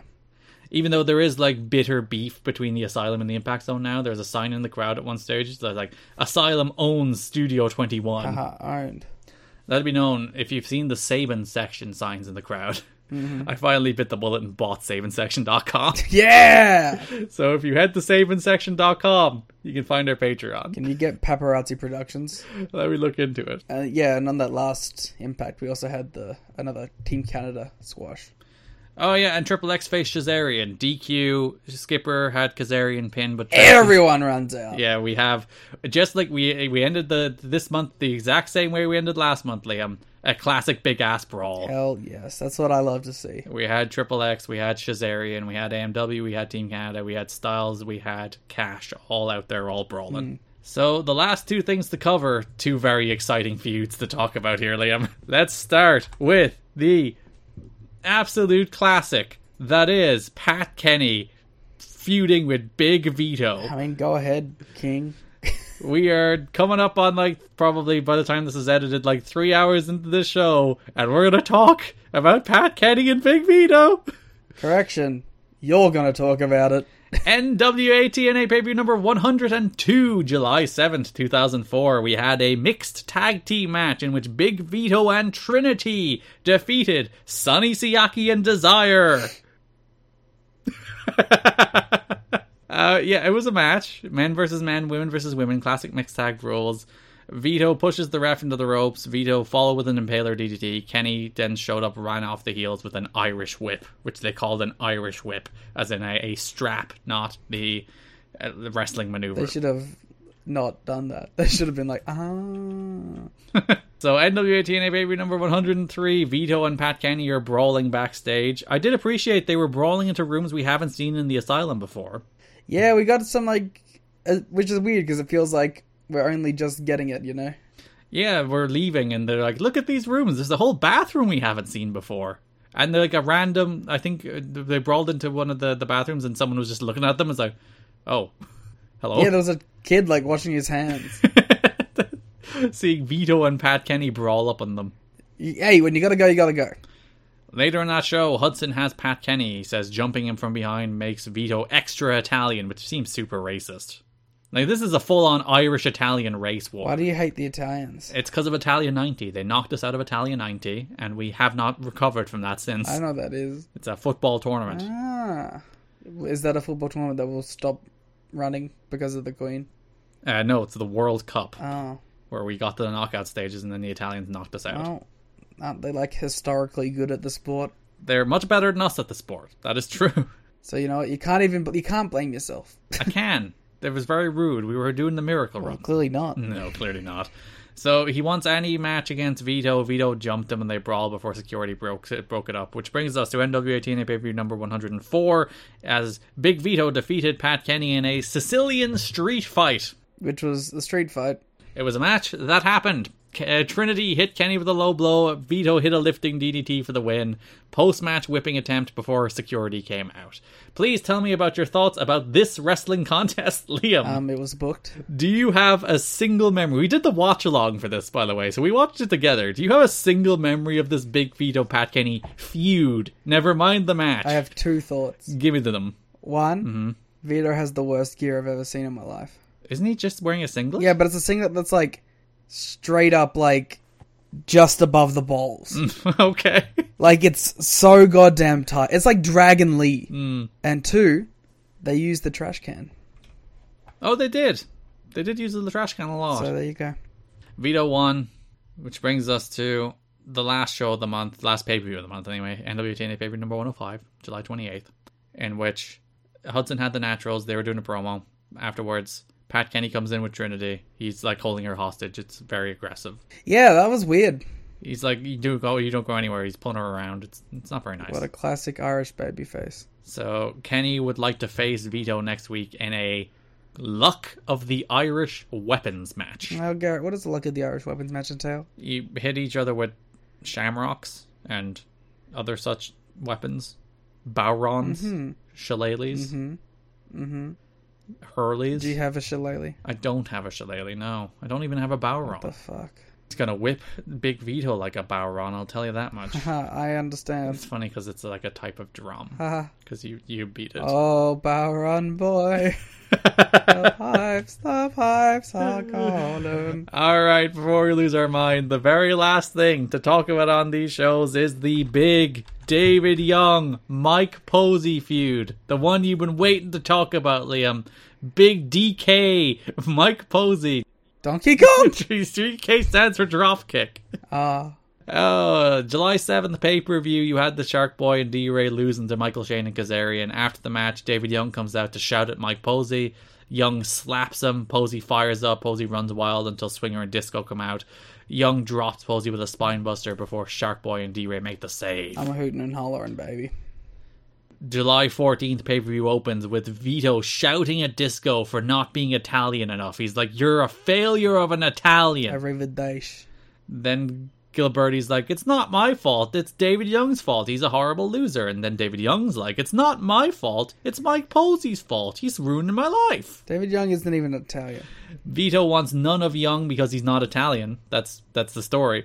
Vito says Gilberti and Swinger better get their act together or he'll literally kill them. He's like, "You will end up in the boot of my car." Maybe he's just gonna drive them somewhere.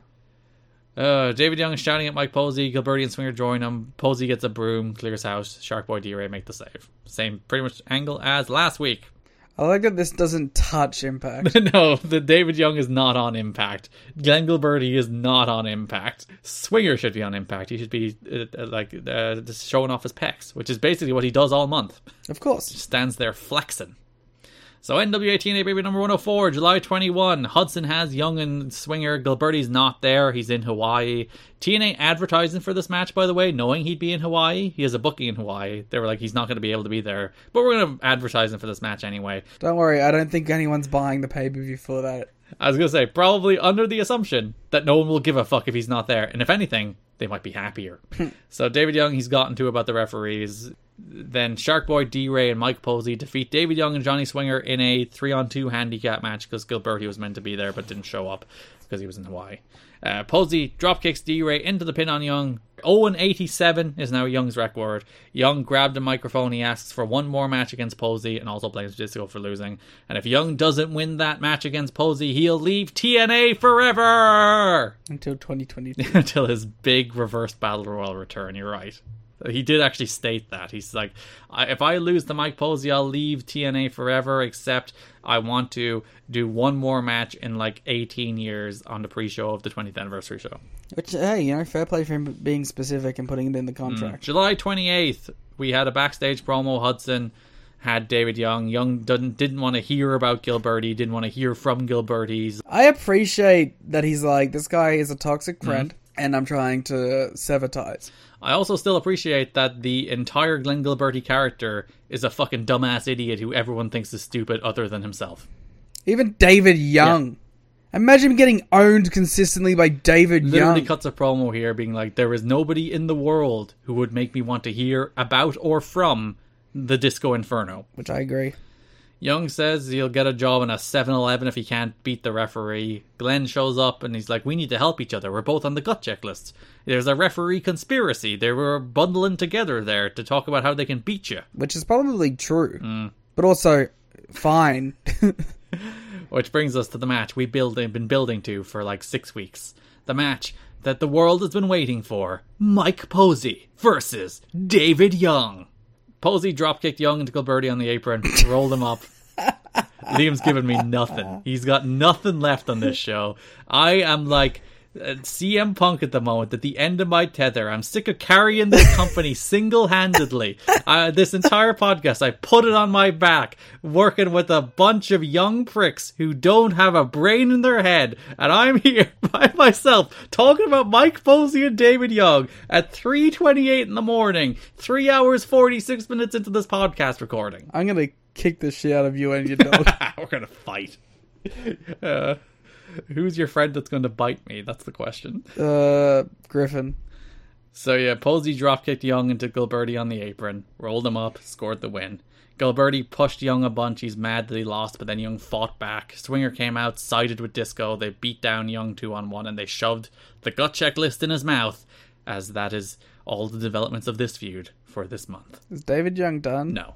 Thank God. I want to give David Young a proper, goodbye, and I can't do that now. You have about another 2 years of David Young. You're fine. What the fuck? Even though he just lost this, if I lose to a referee, I'll never show up again match. I thought David Young was, But gone. he did a babyface turn after, so he's fine. Alright, well, let's give Black Label Pro a little shout out. Oh yeah, he's booked on one of their upcoming shows. Go watch David Young and Black Label Pro.